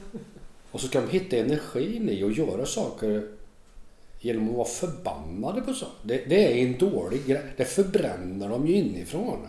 Ja, istället för att fan vad kul det här är. Då får man ju energi utav det. Och då gör man det. Och så får man mer energi utav att man har gjort det. Ja. Vad gör du för roliga saker nu för tiden? Det är ju... Nu håller vi på att bygga en pappersmaskin. Så att jag har varit ganska djupt involverad i det här. Mycket tillverknings... För att jag har varit hyfsat bra på det här då. Det är många... Man kan ha... Efter ett helt liv med att jobba med sådana här saker så kan man se... Om man skruvar fast en balk och man sitter fast med en M6 i ena änden och en M20 i andra änden så kan man se att det är ingen balans i den här konstruktionen va. Det måste, lite så va. Så att man, och så hur gör man för att tillverka det här? Om man gör det på det här sättet för det blir det billigast och det ska inte vara större än så för då går det inte att transportera och så vidare och så vidare. Så det rullar på ganska bra. Det rullar på ganska bra gör det. Okay. Ja. Och det är roligt. Och sen så på det privata planet då så har jag ju tillsammans med min granne här då bygger vi 10 stycken Harley Davidson racermotorcyklar från 1923. Och nästa år så är det ju 100 år gamla då. Och då det kommer vi inte hinna. Men för jag har redan hållit på ett par år med detta. Men tanken är då om det blir som jag har tänkt mig. Så här. Så finns det ett arrangemang i New York som går på Wildwood Beach. Och där kör man ett sån här 250 meters dragrace ungefär då. Och det är ju egentligen skit va. Det är en happening. Ja. Det är en kul grej. Det är precis vad det ska vara. Det är en kul grej. Och då har jag tänkt mig att vi ska skicka dit en container. Och då får jag den containern placerad på stranden. Där ska den stå. På den platsen. Vid det datumet då. Ja. Och i containern så kommer det ju stå allt vi behöver. 10 hojar. Träpaneler. Som vi drar ut där. Och klär in våran container med. Så det blir våra check. Ja. Så ska vara lite gammaldags stuk då. Lite sådär. Ja. Och så ska vi ha eget husband och hela kittet så. Så ska vi köra det här racet. Bland de här tatuerade fånarna som håller på med det här. Har du kört en Harley någon gång? Kört det? Harley Davidson?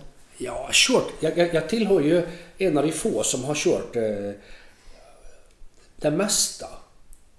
Jag har kört mycket konstiga motorcyklar alltså. Så här, och det är ju... Det är att, ja... Alltså om vi tittar på veteranmotorcyklar då. Så här, veteranmotorcyklar som är från 1925. Eller något sånt där, 1930. Ja. Mer eller mindre, men det mesta har redan blivit konvention. Hur det ska vara. Tanken ska sitta där och fotpinnarna ska vara där och styret ska vara si och det ska vara så långt mellan hjulen och försprånget ska vara si och det ska vara så mycket gaffelvinkel och så här. Det är klart då.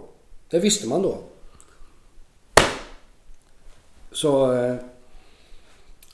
Men ska de ha balla veteranhojar, då ska de ju vara från 1910 va? För då är det liksom, då kan det vara en hammock med det kan vara hur så stolligt som helst. Motor sitter på pakethållaren eller inne i framhjul eller det kan vara hur tokigt som helst. Så det...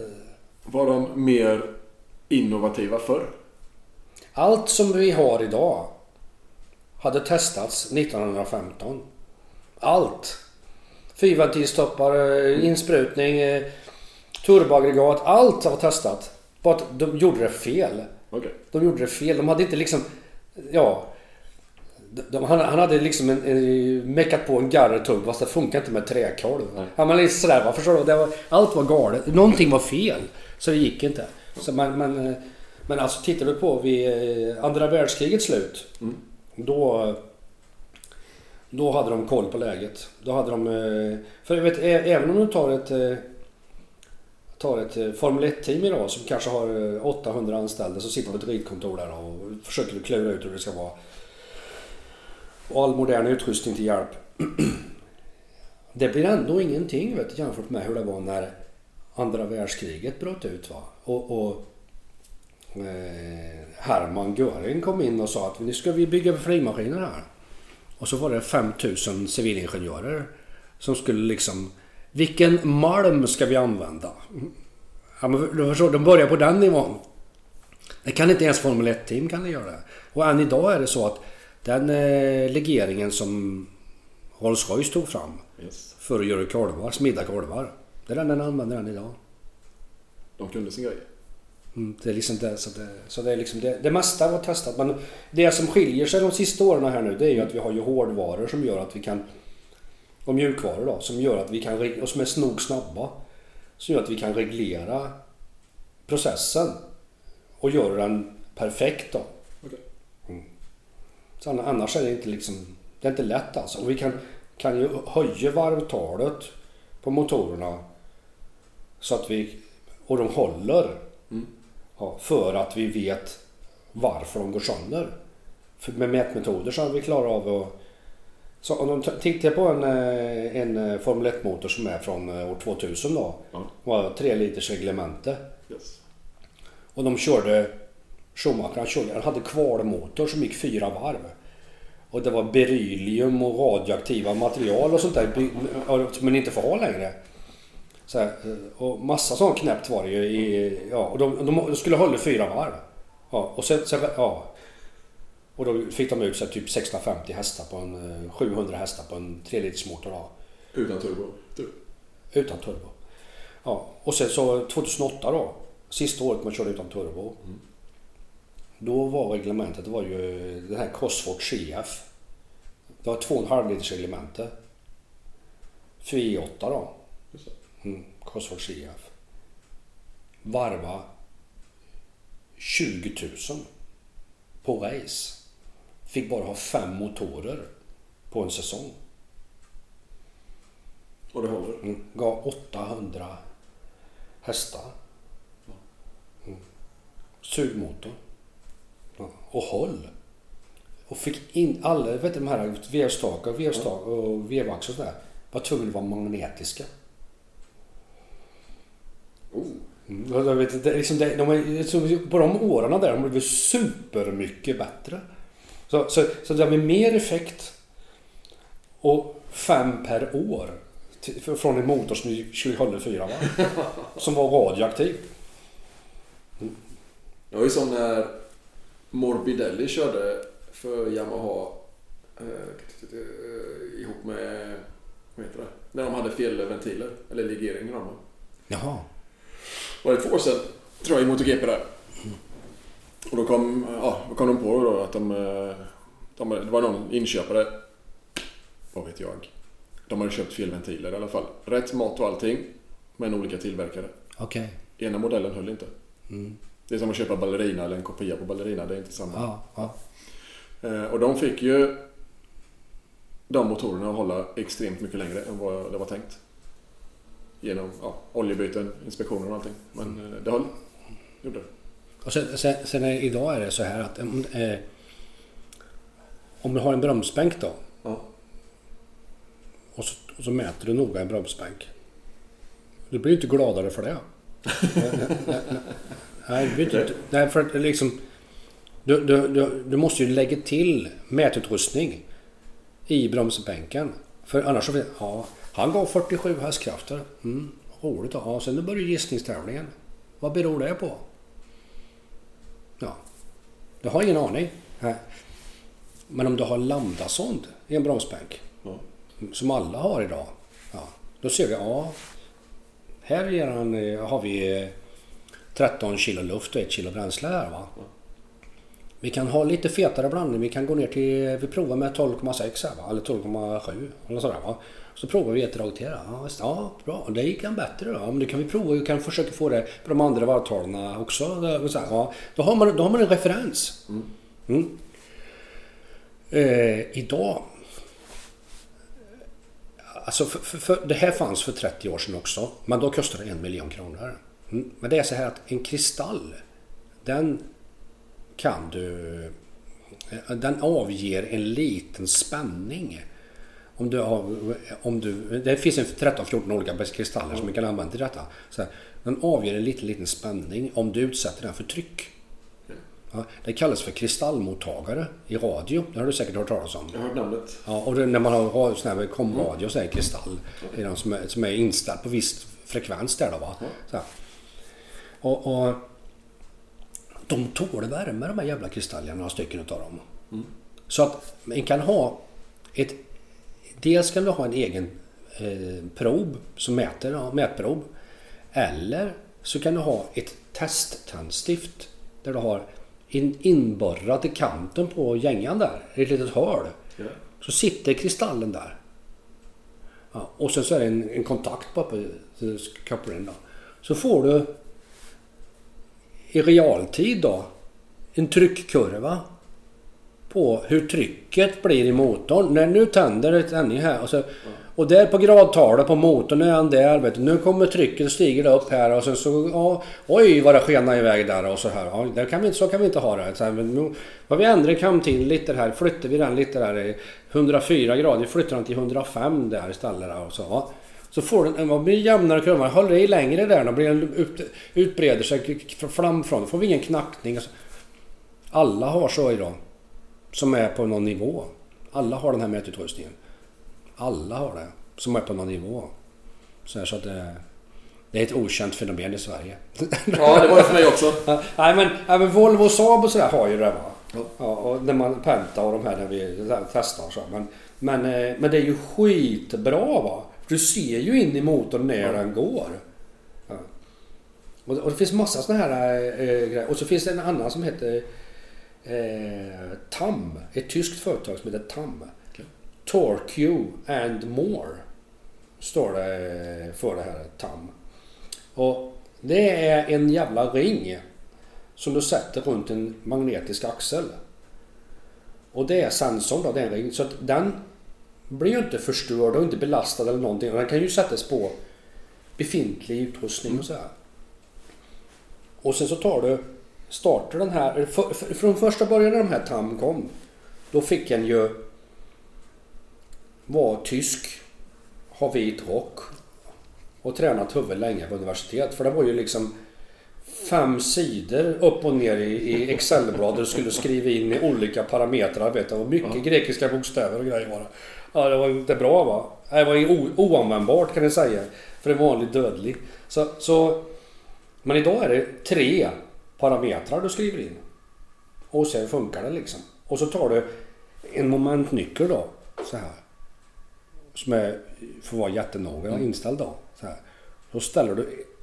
Så med att 0 har den här ringen runt där. Ja. Och så lägger du en vikt då på så här. Det får ju vara på grammet rätt där då. Så här. Och då läser han av. För magnetflödet i axeln ändrar sig om man sätter sig i spänn. Är det så? Mm. Och då mäter den här skillnaden där. Och så har du ett antal olika värden du ställer in där. Och sen får du momentet över axeln. Underdrift. Vad gör man med den infon? Va? Vad gör man med den infon? Ja, du tar ju momentet gånger varvtalet är ju effekten. Så du mäter ju... Det var ju helt omöjligt att mäta en dragracing toppfuel. Det var ju helt omöjligt att mäta. Bara för det... Om du har satt upp den i en bromsbänk och provat. För det första, hur skulle den jävla bromsbänken se ut? Ja, och sen så...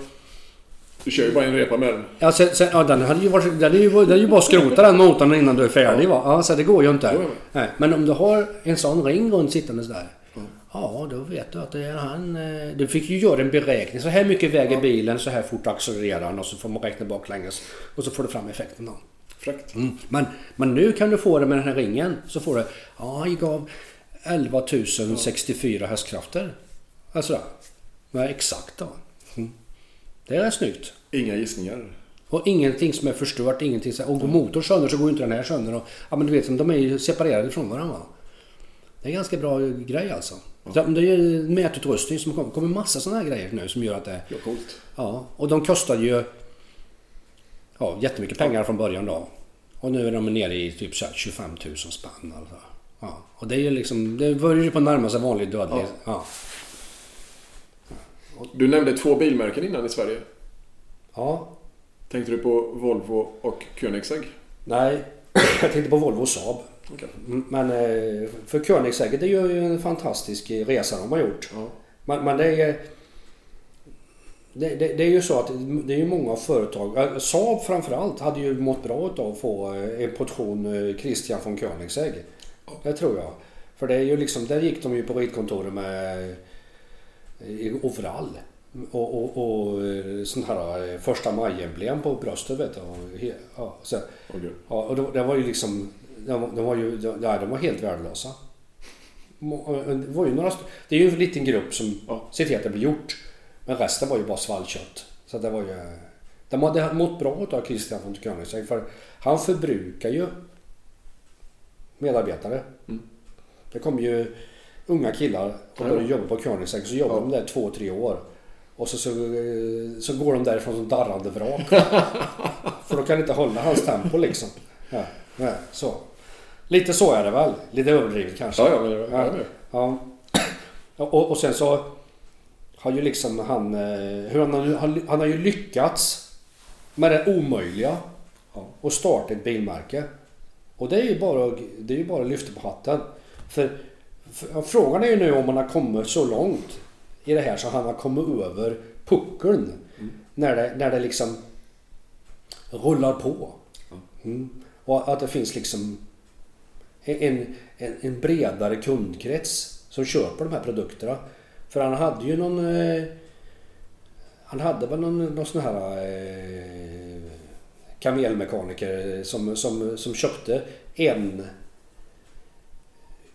ny Koenigsegg var till sina livvakter tror jag. Varje år. Så han sålde väl liksom typ 10-15 stycken. Det är samma gubbe varje år. Och det håller ju verksamheten på fötter, va? Det är en icke så priskänslig grupp det där. Skaran som köper de bilarna. Ja, men tänk dig det då, vet du. Om vi pratar om det. Alltså, Saudiarabien då. Ja. De har ju haft budgetunderskott nu. De har haft budgetunderskott nu ett antal år i rad, va? Eftersom nu har ju priserna på olja och grejer skenat, så nu är det säkert det budgetöverskott igen. Men det var ju många år här nu som det var budgetunderskott. Tänk dig vara finansminister i Saudiarabien och gå in där till överkucken och säga nej grabbar, det blir inga Koenigsegg. Du får nog fan dämpa det lite nu. Då rycker ju huvudet där. Ja, du får dämpa det lite här nu, vet du. Det går inte bra det här. Det går back, vet du. Säg vad du vill. De där 2 bilarna rör du inte. Ja, men tänk dig ändå när vi slutar att använda olja i de här volymerna som vi gör här. Det är tufft för det landet. Ja, men jag tror att de är fakt då. Alltså, det är ju så körda. Alltså, och det är ju det som är förbannelsen för de här länderna. För de har ju liksom inte satsat på liksom sustainability liksom för sin egen. Nej, och bygga upp sitt eget. Var ju liksom röda mattan var ju utlagd här för att kunna bygga universitet och grejer och om du har varit nere i den änden av världen, om du tänker att du åker ifrån Eilat så på den israeliska sidan av gränsen där är det ju grönt prunkande jordbruk och det är ju liksom, det är ju som Edens lustgård. Och så åker du på andra sidan Egypten där är det ju liksom sopor och bildäck och det är bara elände alltihop. Och det är liksom 3 meter emellan. Jag har 3 frågor. Vad får dig att må bra om det inte har med motorer att göra? Oj. Vin. Nej men det är väl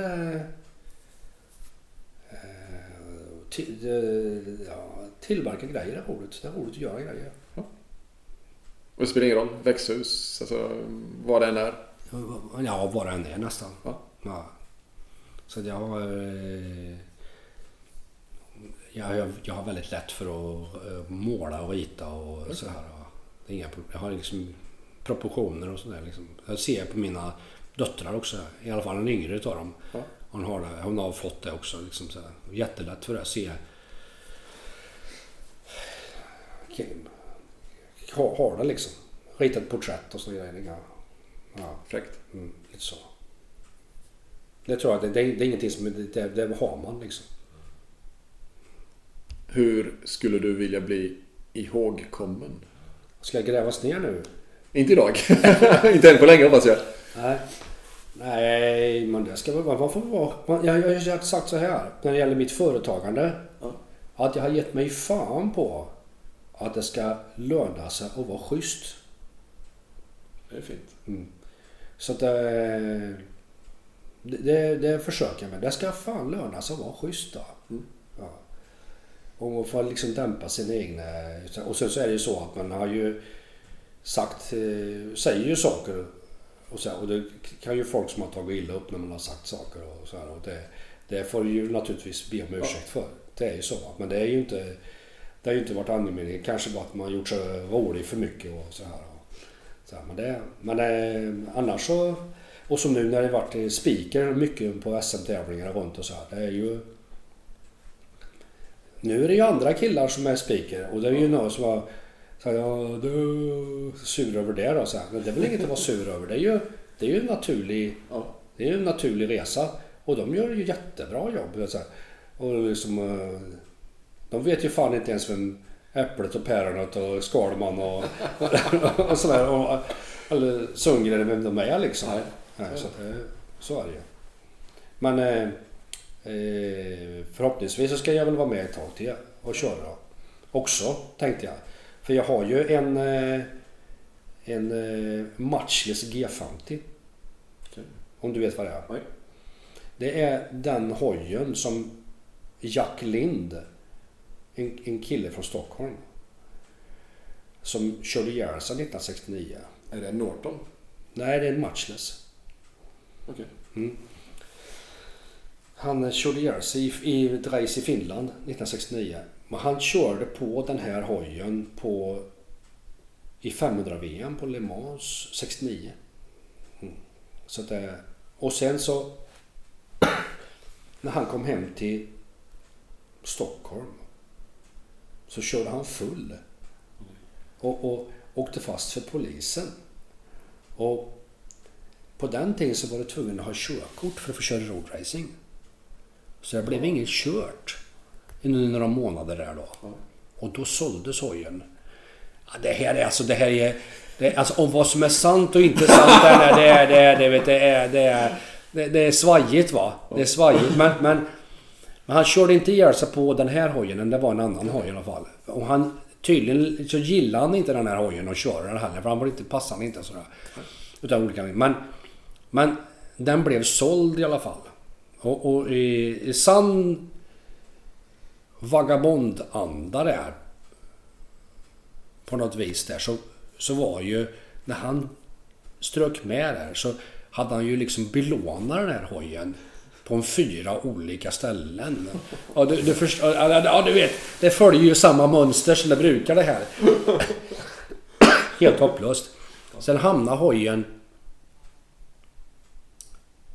hos en i Skåne som var B-förare. Och han körde något race med den. Så gick den sönder. Han gick sönder. Vevaxeln. Någonting som pajade där. Och sen så satt Kjelle Bogren, om du vet om det är. Nej. Ja, det ska du ha reda på vem det är. Det är en riktig kontinentluffare som var svensk mästare på 70-talet och sådär. Innan det är för sent. Ja. Och då satt han på kontoret uppe hos bike-redaktionen i Stockholm. Och Robban Laver satt ju där då. Och så ringde telefon. Och då var det en som ville sätta in en annons. Jaha, vad är det för något? Ja, det är en Matchless G50. Jaha. Ja, precis som jag. Ja, och så blev det ett antal kontrollfrågor där. Ja. Och han svarade rätt på alla de där kontrollfrågorna. Så Kjelle Bogren och Robban Laver satte sig i bilen och åkte ut i Kallhäll. Och där är ett cykelrum i Kallhäll. Där stod den här hojen. Så hojen köptes på rot direkt där utav Kjelle Bogren. Utav karamellkokaren i Kallhäll. Ja. Okänd person. Ja. Sen hamnade den hos Kjelle Bogren som blomkrukehållare i många, många år.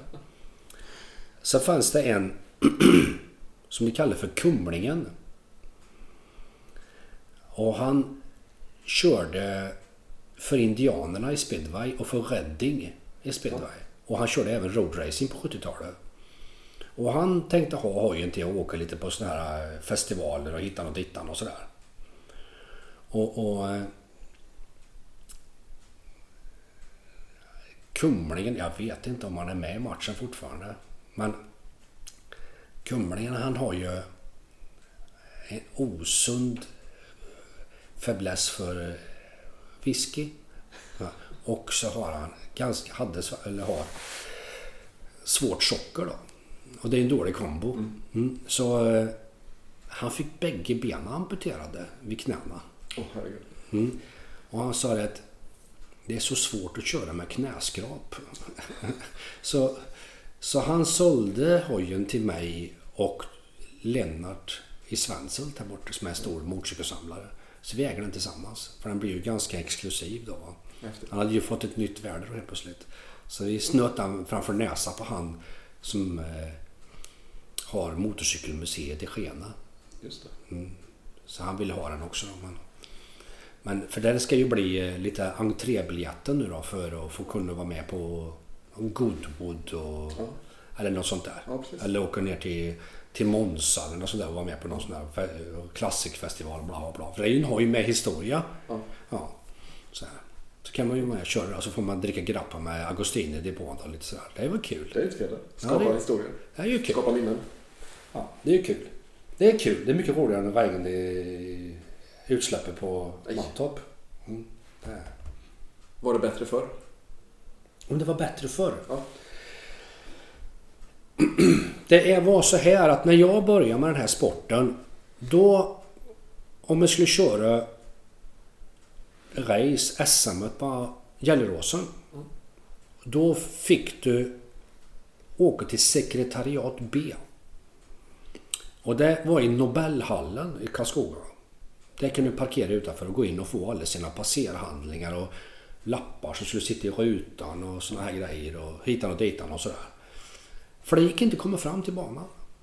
För när du kom ut emot Gelleråsen där så var det ju avspärrat.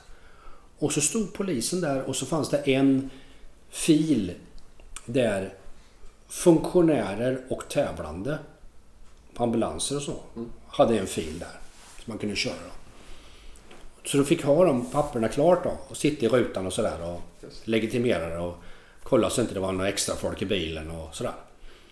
Och de som körde på den tiden, det var en skock med trasrövare som gick omkring halvfulla i depån och ja, det var ingen gransyn så här. Men publiken det var flera tusen i publik. Och ja, 5 tusen kanske något sånt där. Och sen så kostar det inga pengar. Om du var avförare kostar det inga pengar. Du fick ju startersättning. Och så var det ju en sån här parad vet du, framför huvudläktaren. Ja. Med snygga tjejer och så. Och sen men de gick med flagga så här, och framför och så här. Och så var det ju flyguppvisning. Och det vet lite allt möjligt såna här grejer runt omkring grejer då. Och så kördes det tävling då. Så in i helvete då. Så laddade ju lika illa då. Och jag hade ju skinnställ som var lika mycket skydd i som ett par nätstrumpor ungefär. Öppen hjälm och så. Men det var ju annorlunda vet du. Det var annorlunda. Så var det. Och sen så när racet var över då stod ju ett antal hojar kvar i depån då vet du, lutade mot lyktstolpar och så här. Och det var ju de förarna som hade varit så fulla då vet du, som hade glömt hojen och därifrån och så där va. Så här. Och ja, trasrövare alltså. Ja, och så liksom de funktionärerna fick ta reda på och ställa in i något skjul där och så här. Det hade regnat rätt in i insugningsåret och alla vet så. Så här. Och det är ju så att det är ju de som har förare då som är chefsfunktionärer då, så du förstår ju själv. Ja. Det behöver inte säga mer.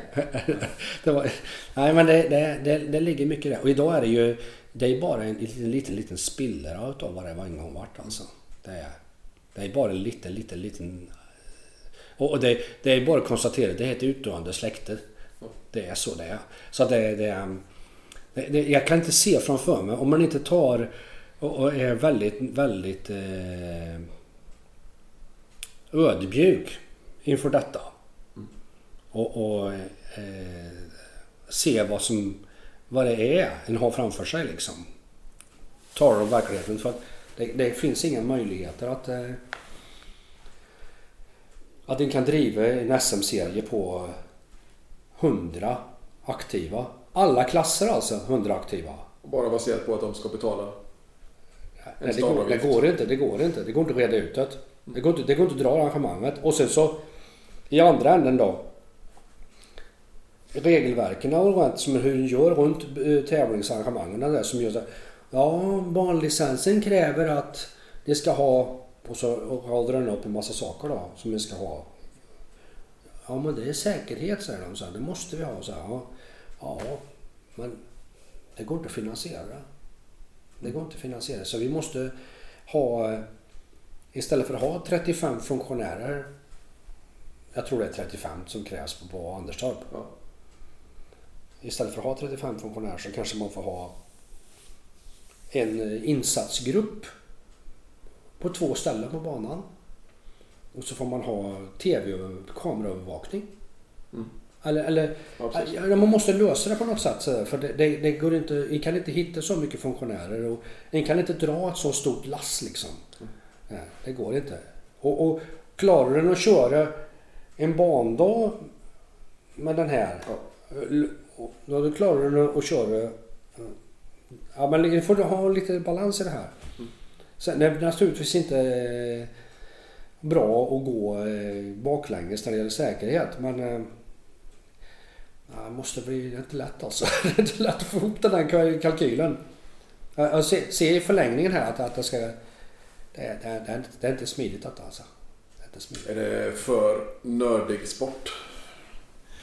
Nej, jag tror det är... Samhället. Det finns ingen bredd liksom. Det finns ingen bredd. Det finns ingen som köper motorcykel som är 18 år längre. De finns inte. Känner du någon 18-åring som köper motorcykel? Ja, de kör väl enduro eller cross i sådana fall. Ja, precis. Och är det så att du tittar på snittåldern. När jag började med den här sporten, då var ju snittåldern på en motorcykelförare var ju 24 år. Vad är den idag? 63? Ja, men det är något sånt där. Ja.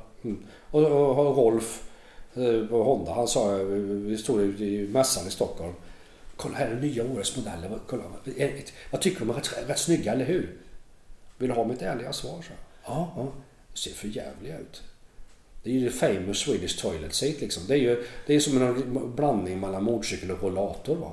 Ja, man är ju säkert jävligt bekväma. Men de är fan inte snygga. Och designen är ju ungefär som någonting som Robocop har på fötterna som man sparkar tjuvar i röven med. Nej, det är ju inte, de är inte snygga alltså. Betyder det att livet var bättre förr? Att livet var enklare och bättre förr? Nej, det var det ju inte. Det är det inte. Det är bara lite annorlunda nu. Ja, men alltså det här är jätteintressant. För att de tittar på... Det finns bilder liksom från Anderstorp här. Och Smoker Åsberg och Roddy Pettersson står och diskuterar. Och han, vad heter han? Chapman. Ja, han står där med chefen för Lotus. Ja, precis. Han står där och tjatar i depån där, vet du. Så står det en bondgubbe i skängselbyxor bredvid och tittar där, vet du. Och så på asfalten där har de lagt en filt där på asfalten under bakänden på den här John Player specialbilar. Och så rycker de loss motorn där, byter motor där på en filt där och så här. Liksom, vi pratar om det bästa VM-teamet i Formel 1 där då. De har inte tält med sig. Nej, de står utomhus och byter motor där men de har kapacitet att konstruera sina egna chassin och motorer och men de har fan inte tält. Idag så har de ju liksom egna trailers. Ja, egna trailers liksom allihopa som kör i SM då nästan. Jättefina grejer så här och bättre än vad det var i VM på 90-talet liksom. Men ingen folk. Nej. Och ganska dåliga på det här mäcket liksom. Det grundläggande mäcket är de ganska dåliga på. Det är en bra avrundning detta. Ja, så är en halvdöv gubbe, vet du. Det är hopplöst. Jag mumlar ju lite när jag pratar också. Ja. Det gör att det blir lite otydligt. De kallade mig för kocken tidigare. Jaha. Som han kocken i Mupparna när jag pratar. Jaha, Muskedurski. Okej. Ja, men jag är värdelös på det. Det gick fint det där.